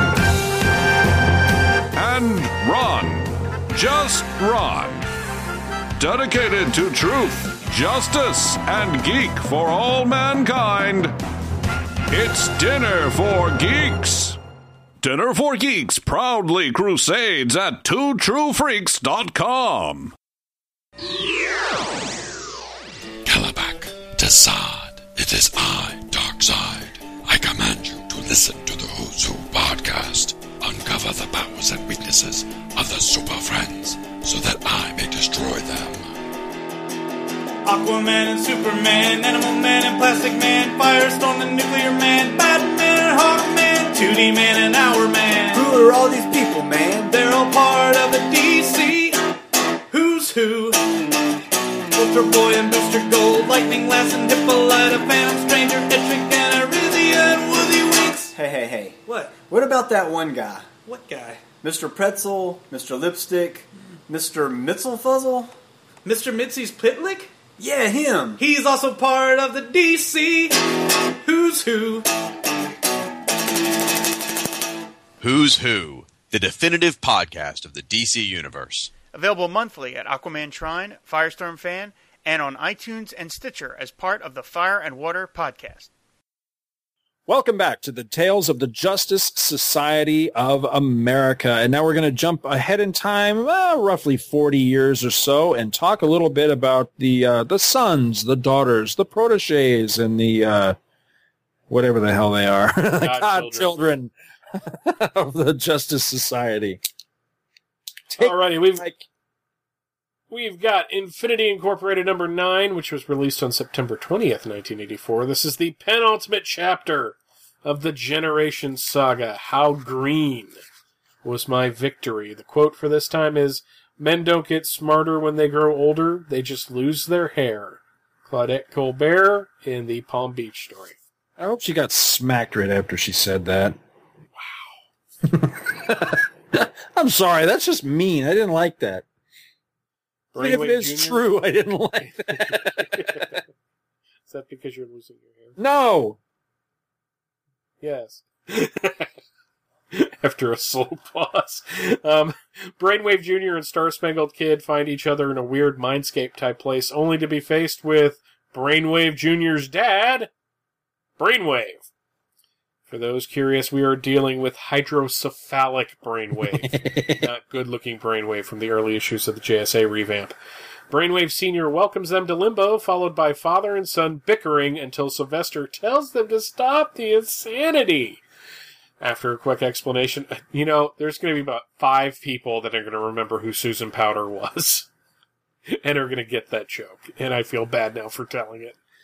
After a quick explanation on how the older Brainwave was able to draw them into Limbo, Brainwave Jr. starts another argument about evil, and the old man is like, "Yeah, evil is just a concept. Only your mother loved me," which leads to another argument about how it was worrying about the older Brainwave being in jail that finally drove Mary, the girl of 1,000 gimmicks, to an early grave until Young Justice comes along and brings her back. All of this proves to be pointless because after all the fuss and bother, Brainwave Sr. reveals there is no way out of Limbo. Meanwhile, Jade and Obsidian take off after their father, while Green Lantern's old enemy, the Harlequin, stands ready to face off against GL2. Starman gets to Green Lantern first, or at least he thinks he does. Ted thought he found GL in space messing with the satellite. Turns out Ted Knight only attacked an illusion, and Green Lantern managed to suck all the energy out of Ted's rod. Wait, what? He manages to drain all of the essence out of Ted's rod. Wait, what? He manages to pull out all of the energy from Ted's rod and leaves the man to die. I don't know if that's any better, dude. There is no good way to say this. I wrote 3 different options. None of them are appealing. He's saved by Jade and Obsidian, who quickly turn their attention to the man they believe is their father. That isn't their main concern at the moment, and after a little back and forth, GL attacks Jade with a drill bit construct. Obsidian jumps in front of her and nearly takes GL out, but the older former hero manages to fight him off. Jade and Green Lantern square off, and their constructs turn from a simple game of arm wrestling to a sword versus lightsaber fight. Okay, I don't know how this works, but Green Lantern knocks the construct out of Jade's hand. And I don't know how you knock a construct out of somebody's hand. It should, disappear immediately, but whatever. Jade immediately throws up a protective bubble, which turns out to be a bad idea, as Green Lantern does his best to use a vice construct to crack it open. Thankfully, Obsidian has recovered and uses his powers to make Green Lantern see the darkness within, and that sends the older hero packing. After a quick conversation about how evil GL's thoughts were and how evil that river he was drowned in is, the younger heroes take off after the man that could be their dad. In the Batcave, Robin demands to be set free. A shadowy figure steps out and plays a tape made by the Huntress explaining why Robin has to stay locked up. She tells him that the stream of ruthlessness must be destroyed, leading Robin yelling, "No!" Before Alfred Pennyworth, old as dirt but still rather spry, turns the tape off and explains that he will keep Robin locked up until the effects of the stream wear off, because that's what Master Bruce would have wanted.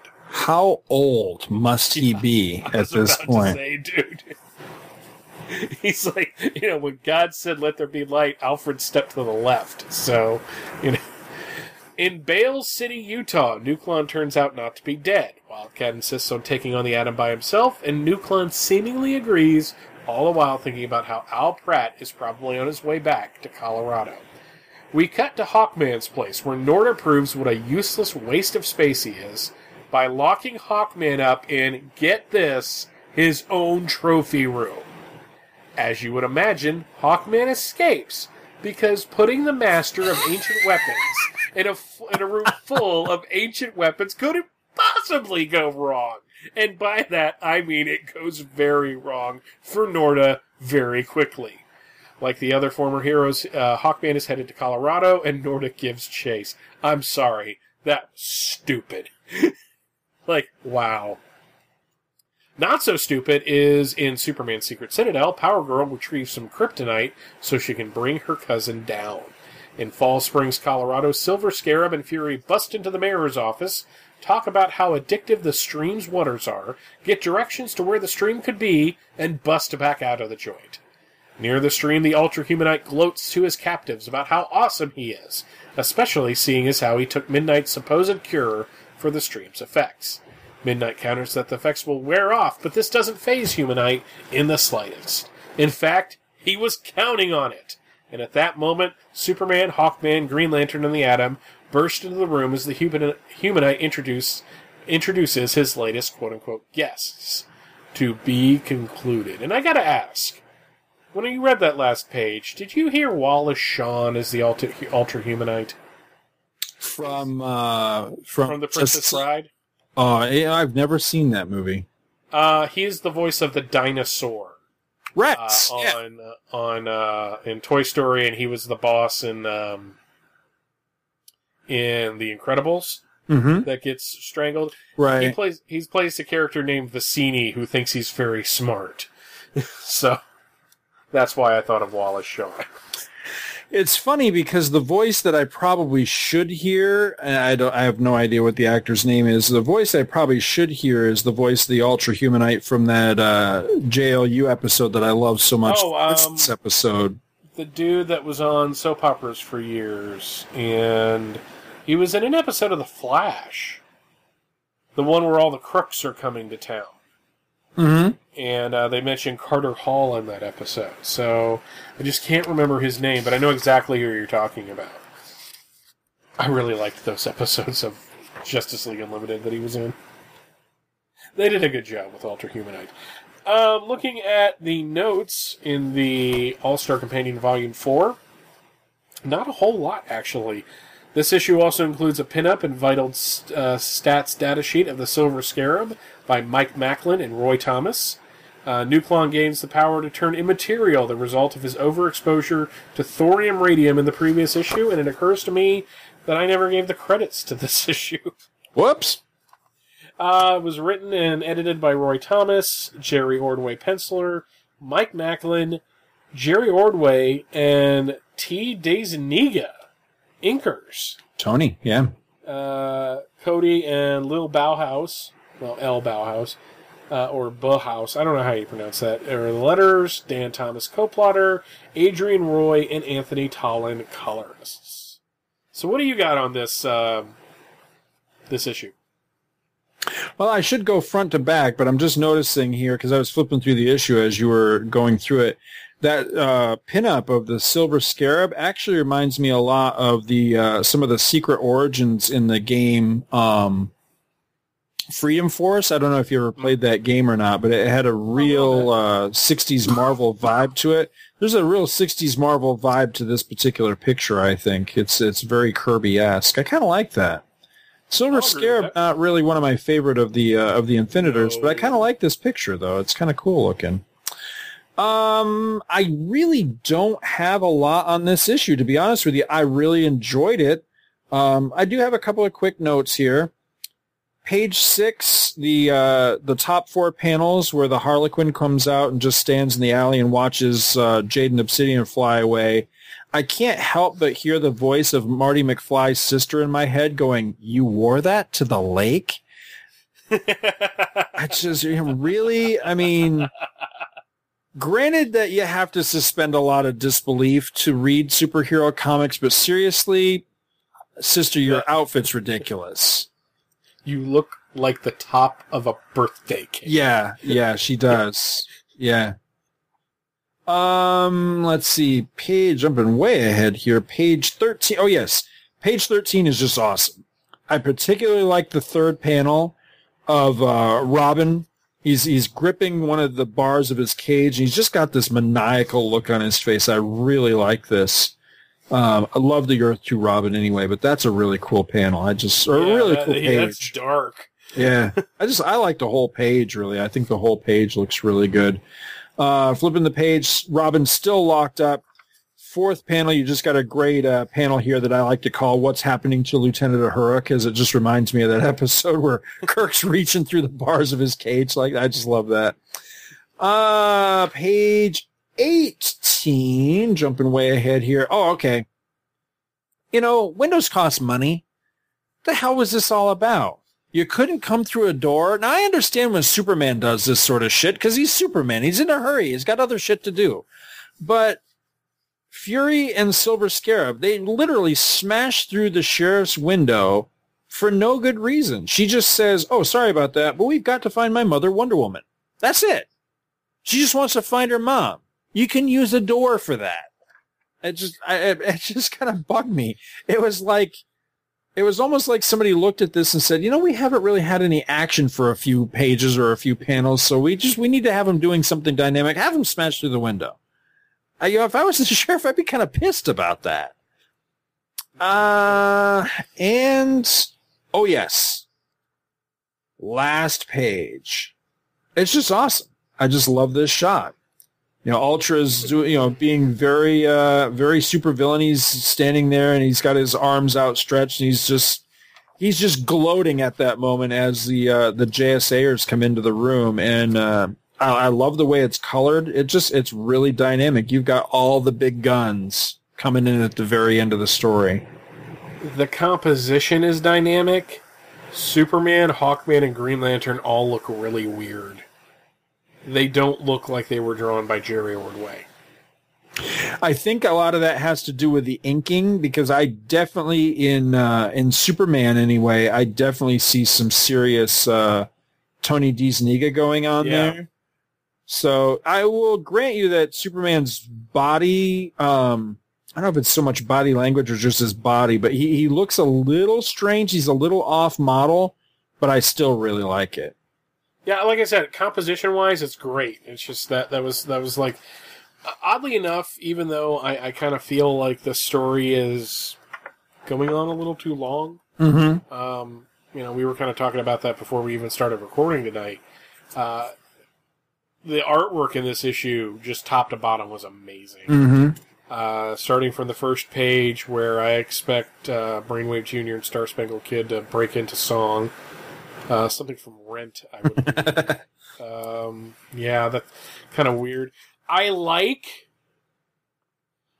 you could accuse the opening sequence with Brainwave Sr. as being overly expository and just being basically a major info dump. But I really kind of liked Brainwave and his father just arguing every 5 seconds like they can't get over it. That was actually kind of cool, and revealing that his mother's dead. And, I love the on page 4, what an ego.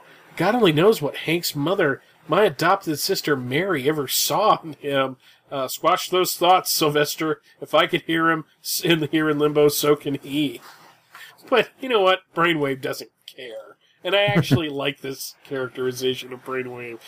He says on page 5, correct, still, remember your Milton, better to reign in hell than serve in heaven, and Brainwave is the master of limbo. Speaking of awesome artwork, Starman on page 6 looks like an older man. Yeah. It's just amazing. Yeah, I like that a lot. The whole sequence with Green Lantern is great. Artwork-wise, story-wise, everything's just clicking on all cylinders here.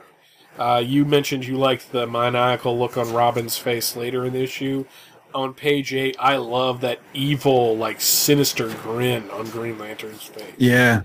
and he keeps that up, especially like on page 11. I love how the mask doesn't look like a simple domino mask. It looks like something that fills his entire face, or that section of his face. It's just awesome. And yeah, Jade is straight up using a lightsaber. Yeah, I thought that was cool. There's even a reference to The Empire Strikes Back. Now, page 13, when you saw the shadowy figure at the top of the page, and you saw the big Joker thing up there, did you think that was the Joker at first? No, I had a feeling that it was Alfred, and about the time that I was thinking, about the time I had that thought, I'm thinking, no, Alfred's got to be dead by now. This is going to turn out to be like Son of Alfred or something. And then when it turned out to really be Alfred, I'm like, really? Because I'm pretty sure he'd be dead by now, you would think, but I don't know. It all depends on the timeline. I mean, obviously, he is drawn to be like, senior Alfred here. But still, it depends on the timeline that you're looking at, because as you and I had discussed before in a previous episode, clearly they're playing fast and loose with the ages of some of the characters, Robin being one of them. Yeah. Because Yeah, definitely. We talked about that before, I'm sure. Page 15, before I really read the dialogue, I saw Nuklon popping up going, hey, over here. I'm right here. Hey, everybody. I like to redo the art where it's just a repetition of them not looking at him and ignoring him. I think that's really funny. Albert looks a little odd on the bottom of that page, and I think that's more of the inking not really matching up with the penciling. Page 16, you fucking idiot. Are you... Okay, Norda, let me ask you a question. I know you live in another, civilization, basically, and I understand that. And I understand that you've got issues because Hawkman liked flying with you as a kid, and his own kid hates you. What in the fuck were you thinking? Locking him up, what does he say? I mean, even it's like, I trust you'll be comfortable here in your trophy room, Mr. Hall, while I fix myself what you would call a snack. Okay, one, you're off the team. I'm sorry. Well, plus he has this thing here where he's like, peanut butter, jelly, and bread. Why, they're nearly as good together as I had. And I'm like, come on, really? Really? Don't do this to me. I mean, seriously, if both of those spears in that one panel had been like a foot lower and a foot to the left, I think all of our problems, Norda, would have been solved. What the saddest thing of all is that this character's still around today, and he never got any better. He just turned into a bigger bird. I'm like, really? Come on. Loved seeing the Secret Citadel and was kind of disturbed about how beat up Power Girl is. Mm-hmm. But you know what? This was one of my favorite parts of the issue. Because she's just like, I don't really want to do this, but holy crap. I've got to be ready for Mike, because he beat the piss out of her. Mm-hmm. So, we get a very human moment from the mayor, where after Silver Scarab at the top of page 19 looks really good, by the way. Mm-hmm. That's a really good... Ordway just knocked it out of the park with the close-up panels in this issue.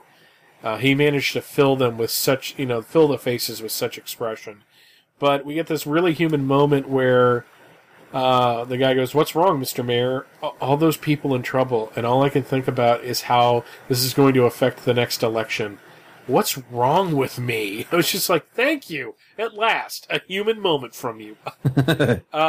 Page 20. It looks like Chris Honeywell is the Ultra-Humanite. Yeah! I can totally see Chris photoshopping himself into that. Totally. I could totally see him putting his brain into a giant white ape, too. And, we set up for the climax of the story beautifully here. I had a little issue with the art. We talked about that. But overall, this is how you kind of want to end it. Sylvester and Brainwave are in limbo. How the heck are they going to get out of there? All the heroes are making their way to Colorado. I mean, this is just setting everything up to the climax of the story, and you just know it's going to be this knockdown, drag-out fight. And I'm really looking forward to reading the next issue. See, I had I knew that D. Zuniga had done some inking for All-Star, All-Star Squadron. I had kind of forgotten that he had done some inking for Infinity Inc. as well. I hope he sticks around. However, I hope that his and Ordway's styles mesh a little better in future issues, because I don't want that to become a thing between you and I, because I don't know how you feel about D. Zuniga, but I love Tony D. Zuniga's art. So while I will agree with you, the art looks a little weird in this, I just think it's mostly because these guys have very disparate styles that, as I say, I hope mesh a little better in future issues so that it's not as jarring. But if it had been this way throughout the entire issue, I probably wouldn't have even noticed it. Oh, okay. But it's that last page where things look a little different. Right. Because there's only certain panels where I can really distinctly tell that it's D. Zuniga anyway. That last panel, or that last page rather, just happens to be one of them. The only other one that immediately jumps out to me is there on page 17, that close-up shot of Power Girl with the scratches and the bruises and everything. That's D. Zuniga inking. I can definitely tell you on that one. But I like it. I think it's good stuff. I really like it. So I think he also inked the majority of the Robin sequence, too, if I'm not mistaken. But fun issue. Kind of glad that the story's wrapping up next time, because I really want to see this team evolve beyond just fighting their targets. Right. Yeah, I'm ready for where it goes next, because if memory serves, this whole thing wraps up with 10, and then I think like 11 and 12 are Don Newton, I think. And then in 13 or 14, we get the new artist beyond that, and that's Todd McFarlane. Absolutely. And while I'm not the Todd McFarlane fan I was at one time, I'm still really anxious to revisit that stuff, because I'm curious how it's going to hold up after all this time. But I was a huge fan of that stuff when it, when I originally discovered it, because I discovered most of that stuff as back issues, having discovered McFarlane's art when he was working on the Hulk and really being enamored of that. So I don't know, but it's been a long time. We'll see how all that stuff holds up. Yeah, kind of interested to see how that's going to play out, because my feelings on Todd McFarlane are complicated. Now, is that on Todd McFarlane the person or Todd McFarlane the artist? The artist, in all honesty. Some of it's very good, some of it is a little rough. So not so much. All right. Well, are we ready for the next segment? Absolutely. All right. Wrapping this issue up, we have Elsewhere in the DC Multiverse Crisis Management Edition. Again, all synopses are from the official Crisis on Infinite Earths crossover index. So first up this this episode, we have DC Comics Presents. This is number 76. This is Superman and Wonder Woman. And it occurs to me that we've been doing these pretty much just breezing right through them, trying to save time, try to cover as many of them as possible. However, we've never given any credits or anything on any of these.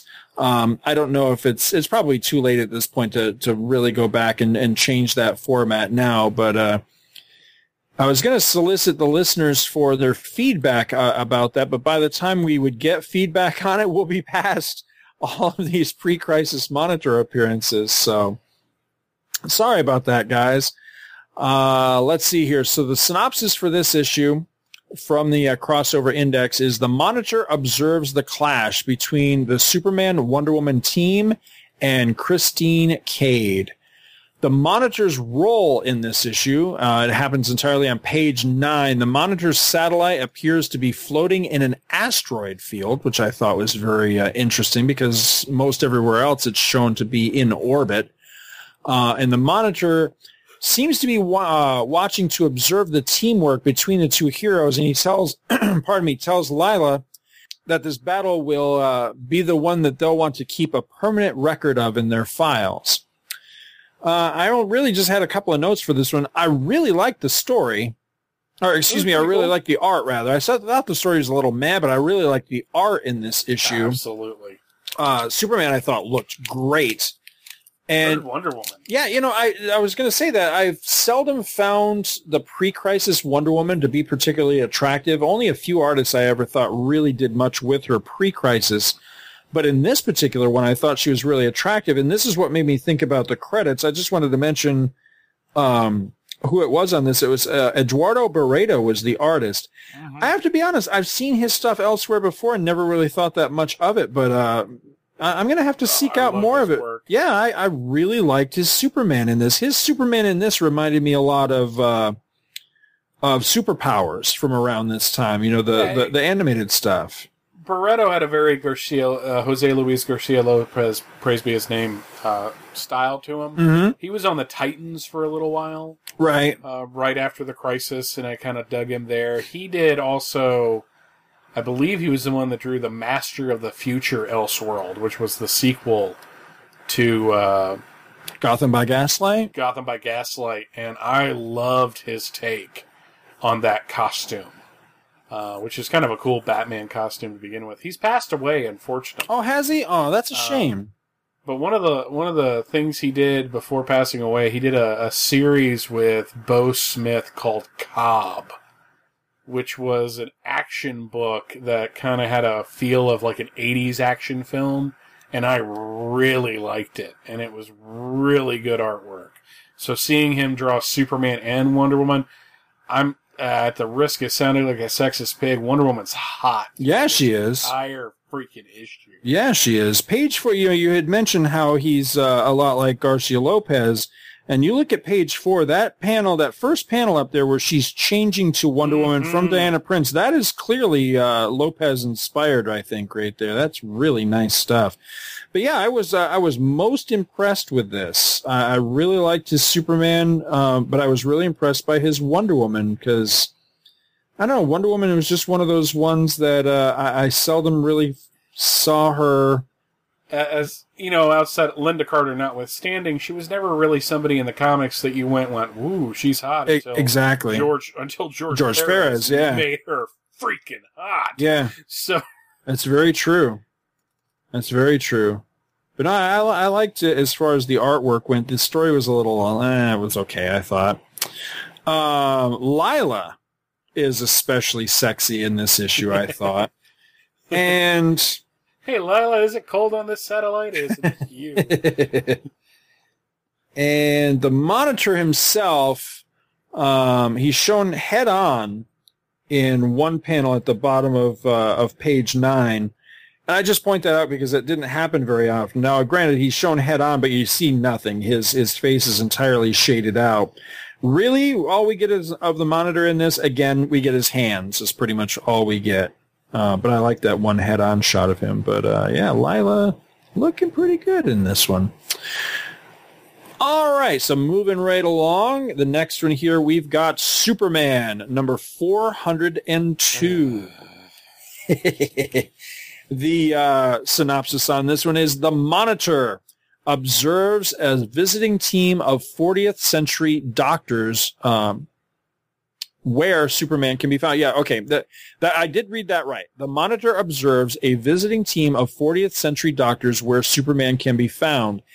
I think what this should read as, if you look in the Crisis on Infinite Earths crossover index, where I'm getting these from, if you look on the page where it has these synopses of the pre-crisis Monitor appearances, the entry above Superman number 402 is, of course, it's DC Comics Presents 76 that I just talked about.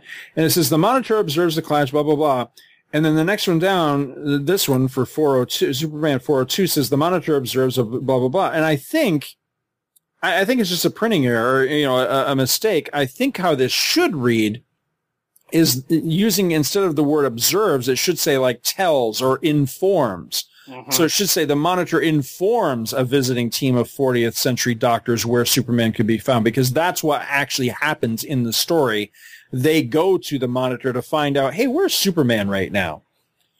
So anyway, the Monitor's role in this issue, this one's interesting because the Monitor is actually rather spread out over the course of the issue, which up till now I don't think we've really seen that.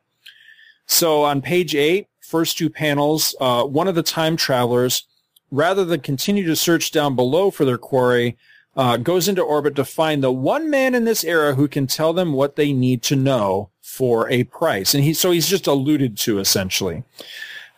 Page 9, bottom 2 panels, one time traveler asks the other how they'll pay the Monitor if indeed he possesses the info that they need. The other responds that their time jumper is composed largely of titanium, a common material in their era, but rare and valuable here in the 20th century, and they'll use some of it to pay. Jumping ahead, page 11, panels 3 and 4, the time travelers, having concluded their business, they complain about the cost of the information, calling it highway robbery. And I'm thinking, is this really likely to be an expression that will still be in usage in the 40th century?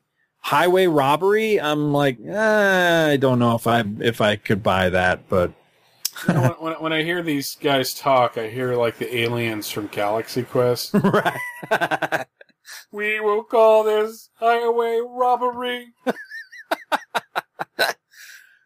And then lastly, page 16, panels 4 and 5. Superman asks the time travelers how they found it, but they declined to tell him, saying that it must remain their secret. So I thought that was interesting, kind of alluding to him. Also, then he goes, "Why are you wearing mushroom hats?" Now, I found this very interesting and also a little bit disturbing, and I'll tell you why. But here's what I found interesting. So there's a backup story in this issue, right? Mm-hmm. And the Monitor is actually mentioned in the backup story. He's and I've got here panel 5. I think I meant to say page 5. Let me see if I can tell you exactly which page it is here. But it's in the backup feature. Okay, it's the 5th panel of page 4 is what it is. I just failed to write down the page number. 5th panel of page 4.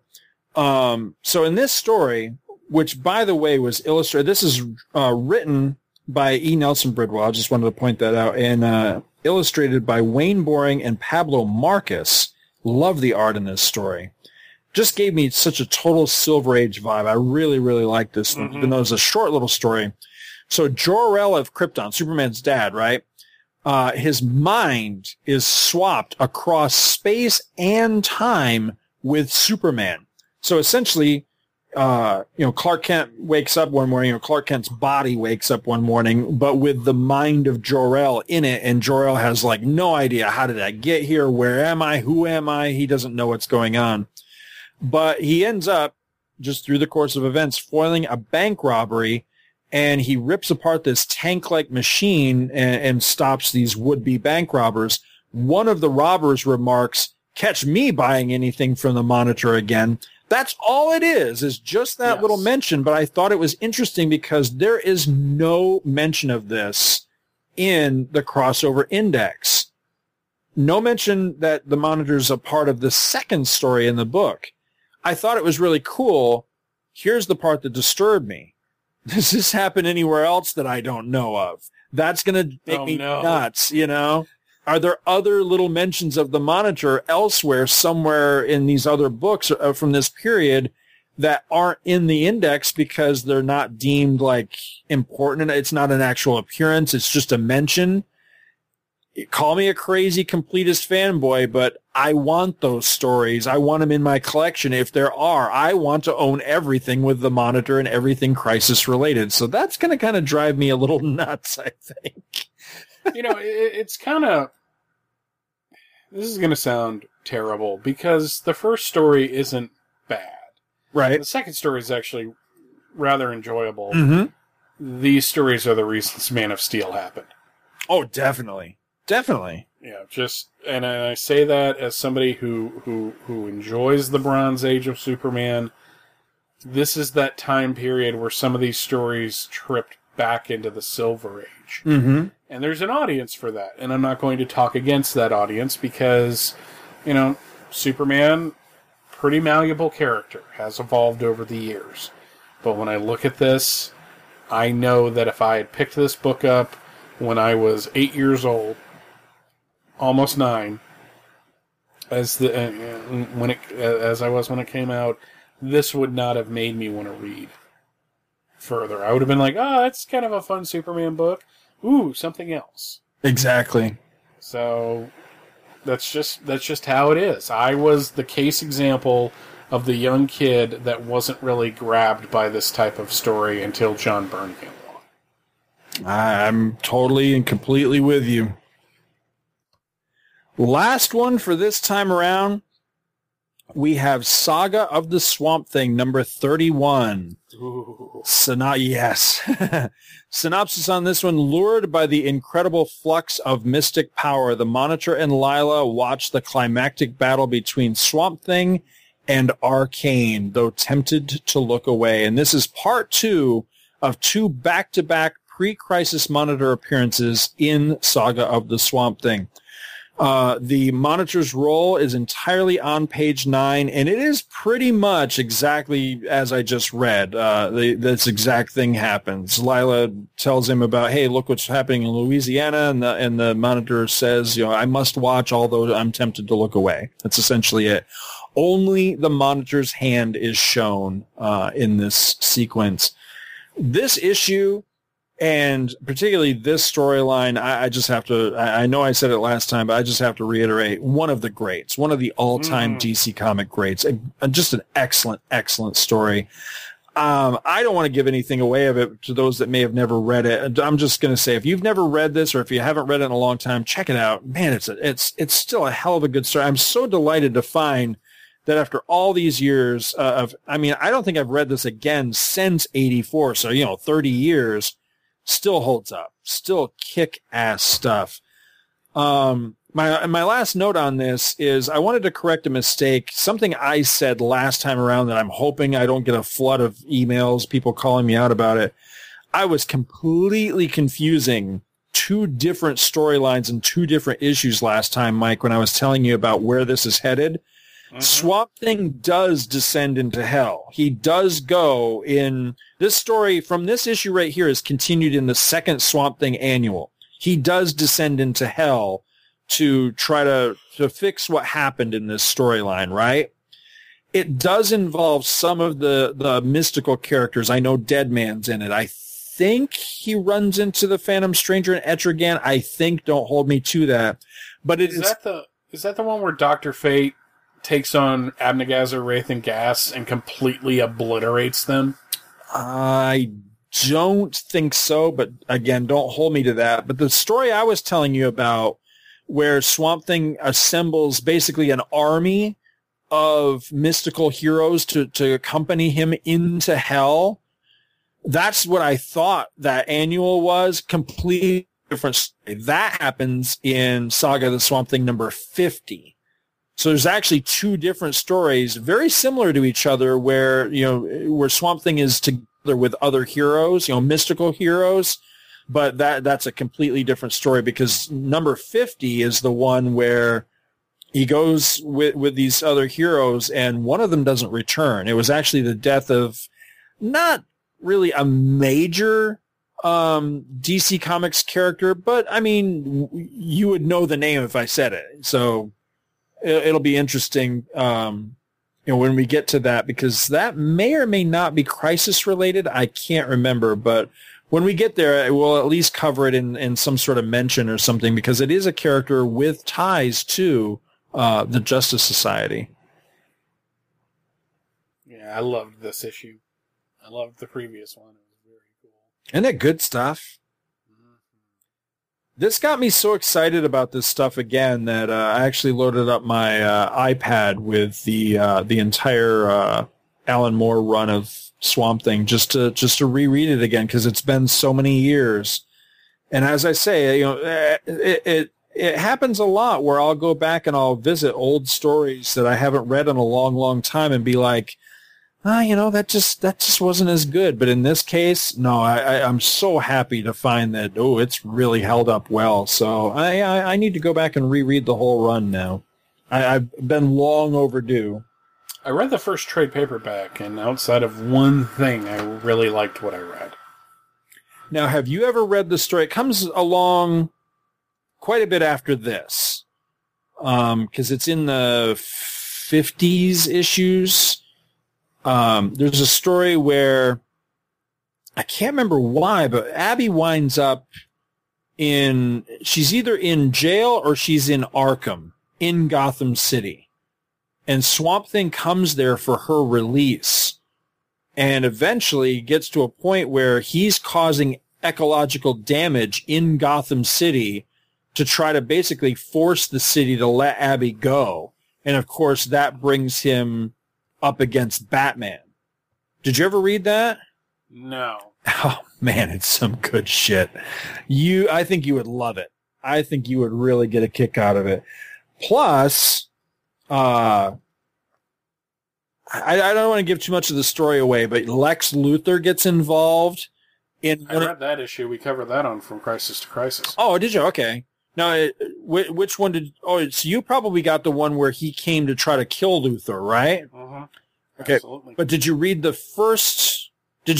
issue that tells why he was trying to kill Luthor? No. Because here's the interesting thing about that. The issue, the first time Luthor enters the saga, the Swamp Thing story, it's right on the heels of Swamp Thing and Batman fighting, right?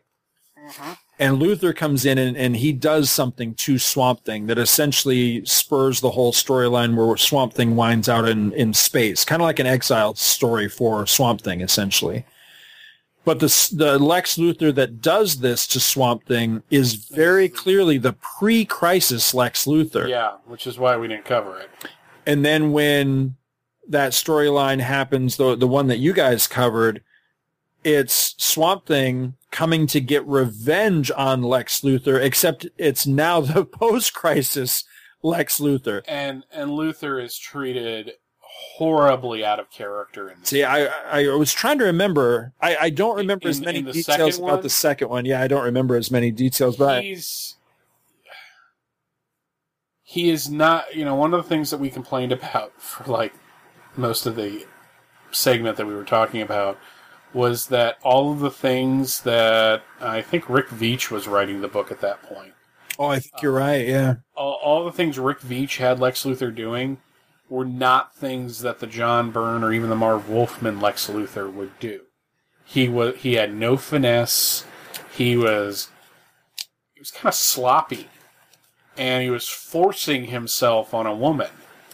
And we were like, no, the Lex would just seduce her. Because he's just an evil prick. That's the great thing. It's like that beautiful story, Metropolis 9. Oh, I love that story, yeah. I mean, just, that's Lex Luthor. The guy that comes in, he's suave, and he's charming, and he cuts you down to size, and, you realize by the end of it he could buy and sell you 5 times over. Not some guy that's forcing himself on one of his secretaries. That's just stupid. So, yeah, we were not thrilled with that issue. But the setup of it, though, I think that you would really enjoy. I probably would. I'm not saying I wouldn't. I was just saying, you were talking about that. It made me remember the second one, and then I remember that I hated it. So, because there's a great line. I'm trying to remember. I'll probably end up badly misquoting it, but there's something. Essentially, somebody hires Luthor to take Swamp Thing out, essentially. And there's a part where Luthor's like, basically going, yeah, hey, I'm the guy for the job. And he's being warned, he's being told, hey, this job is not going to be as easy as you think. This guy is, he's in, I don't know if they use the word invulnerable. I want to say they use a different word, like indestructible or something like that. And you don't know who it is that's being talked to, I think, in the story until the moment where it shows that it's Luthor and he says, don't tell me about indestructible. I know all about indestructible. I can take this guy out. And when you realize, oh my God, it's Lex Luthor being hired to do this job, it just adds a level of awesome to the whole thing. Definitely. I can totally see that, because it's just like, well, he's indestructible. You better watch out for that. It's like, bitch, please. Yeah, I fight the Kryptonian. Yeah, that's essentially what he says too. That issue you're talking about, with the post-crisis Luthor, you are right. That is a Veitch and Alcala issue, which is why, I don't have fond memories of the Veitch run. As a matter of fact, beginning a couple of issues before that one with Luthor, my run starts to get spotty on Swamp Thing, and I canceled it just a few issues later because when Moore left at 64, I tried to stick with it because I loved the character, or at least I thought it was the character that I loved, but Veitch's take on the character, coupled with Alcala's art, which by that time to my sensibilities had badly deteriorated from the Alfredo Alcala that I always liked. It was just not a good combination. I didn't enjoy it. I ended up dropping the book after that. But again, I will say, despite whatever your personal feelings may be about Alan Moore as a person, or as a cult of personality or whatever, if you've never read the classic Alan Moore Swamp Thing run, you're only hurting yourself, because it's some good comics, some really good stuff. Absolutely. We had a good batch this time out. We did. We've got, it occurred to me, we haven't really been teasing future stuff much at all. Should we do that at all, or do you think we're good doing it the way we're doing it? I like keeping them guessing until they come back. All right. You want to figure it out, come back and listen to the next episode. Well, that works for me. I'll tell you all about the hand that is the Monitor. You've reached the end to another amazing episode of Tales of the Justice Society of America. You can find this show, as well as an entire slew of other awesome podcasts on a wide variety of geek-related subjects, from giant monsters to Time Lords to movie commentaries to fangirl interests, at www.twotruefreaks.com. There you can hear Scott on such shows as Star Wars Monthly Monday, Star Trek Monthly Monday, Comics Monthly Monday, and occasionally Back to the Bins. Mike is on Comics Monthly Monday, as well as hosting or co-hosting a few shows himself, like Views from the Long Box, which can be found at www.viewsfromthelongbox.com, and From Crisis to Crisis, a Superman podcast, which can be found at www.fortressofbaileytude.com. Scott and Mike have gigantic egos. They love to hear themselves talk. More importantly, at least according to their publicist, they want to hear from you. So you can reach the guys by writing to talesofthejsa@gmail.com. Would you like to sponsor an episode of this or any other of your favorite Two True Freaks network shows? Simply head on over to www.twotruefreaks.com. Click the PayPal link, donate any amount at all, tell us which show you're choosing and what message, if any, you'd like us to read on your behalf, and you will be an official sponsor of that show's very next episode, with your message read in the show's opener. It's that easy, and there is no minimum donation. Be a show sponsor today. You can also support this show and the Two True Freaks network as a whole when you shop on Amazon. Again, simply head on over to www.twotruefreaks.com and click on the Amazon link. There is no additional charge to your purchase, and a portion of that will get kicked to the network. Welcome to Amazon. I love you. Thank you for listening, and come back next time for another exciting episode of the Tales of the Justice Society of America.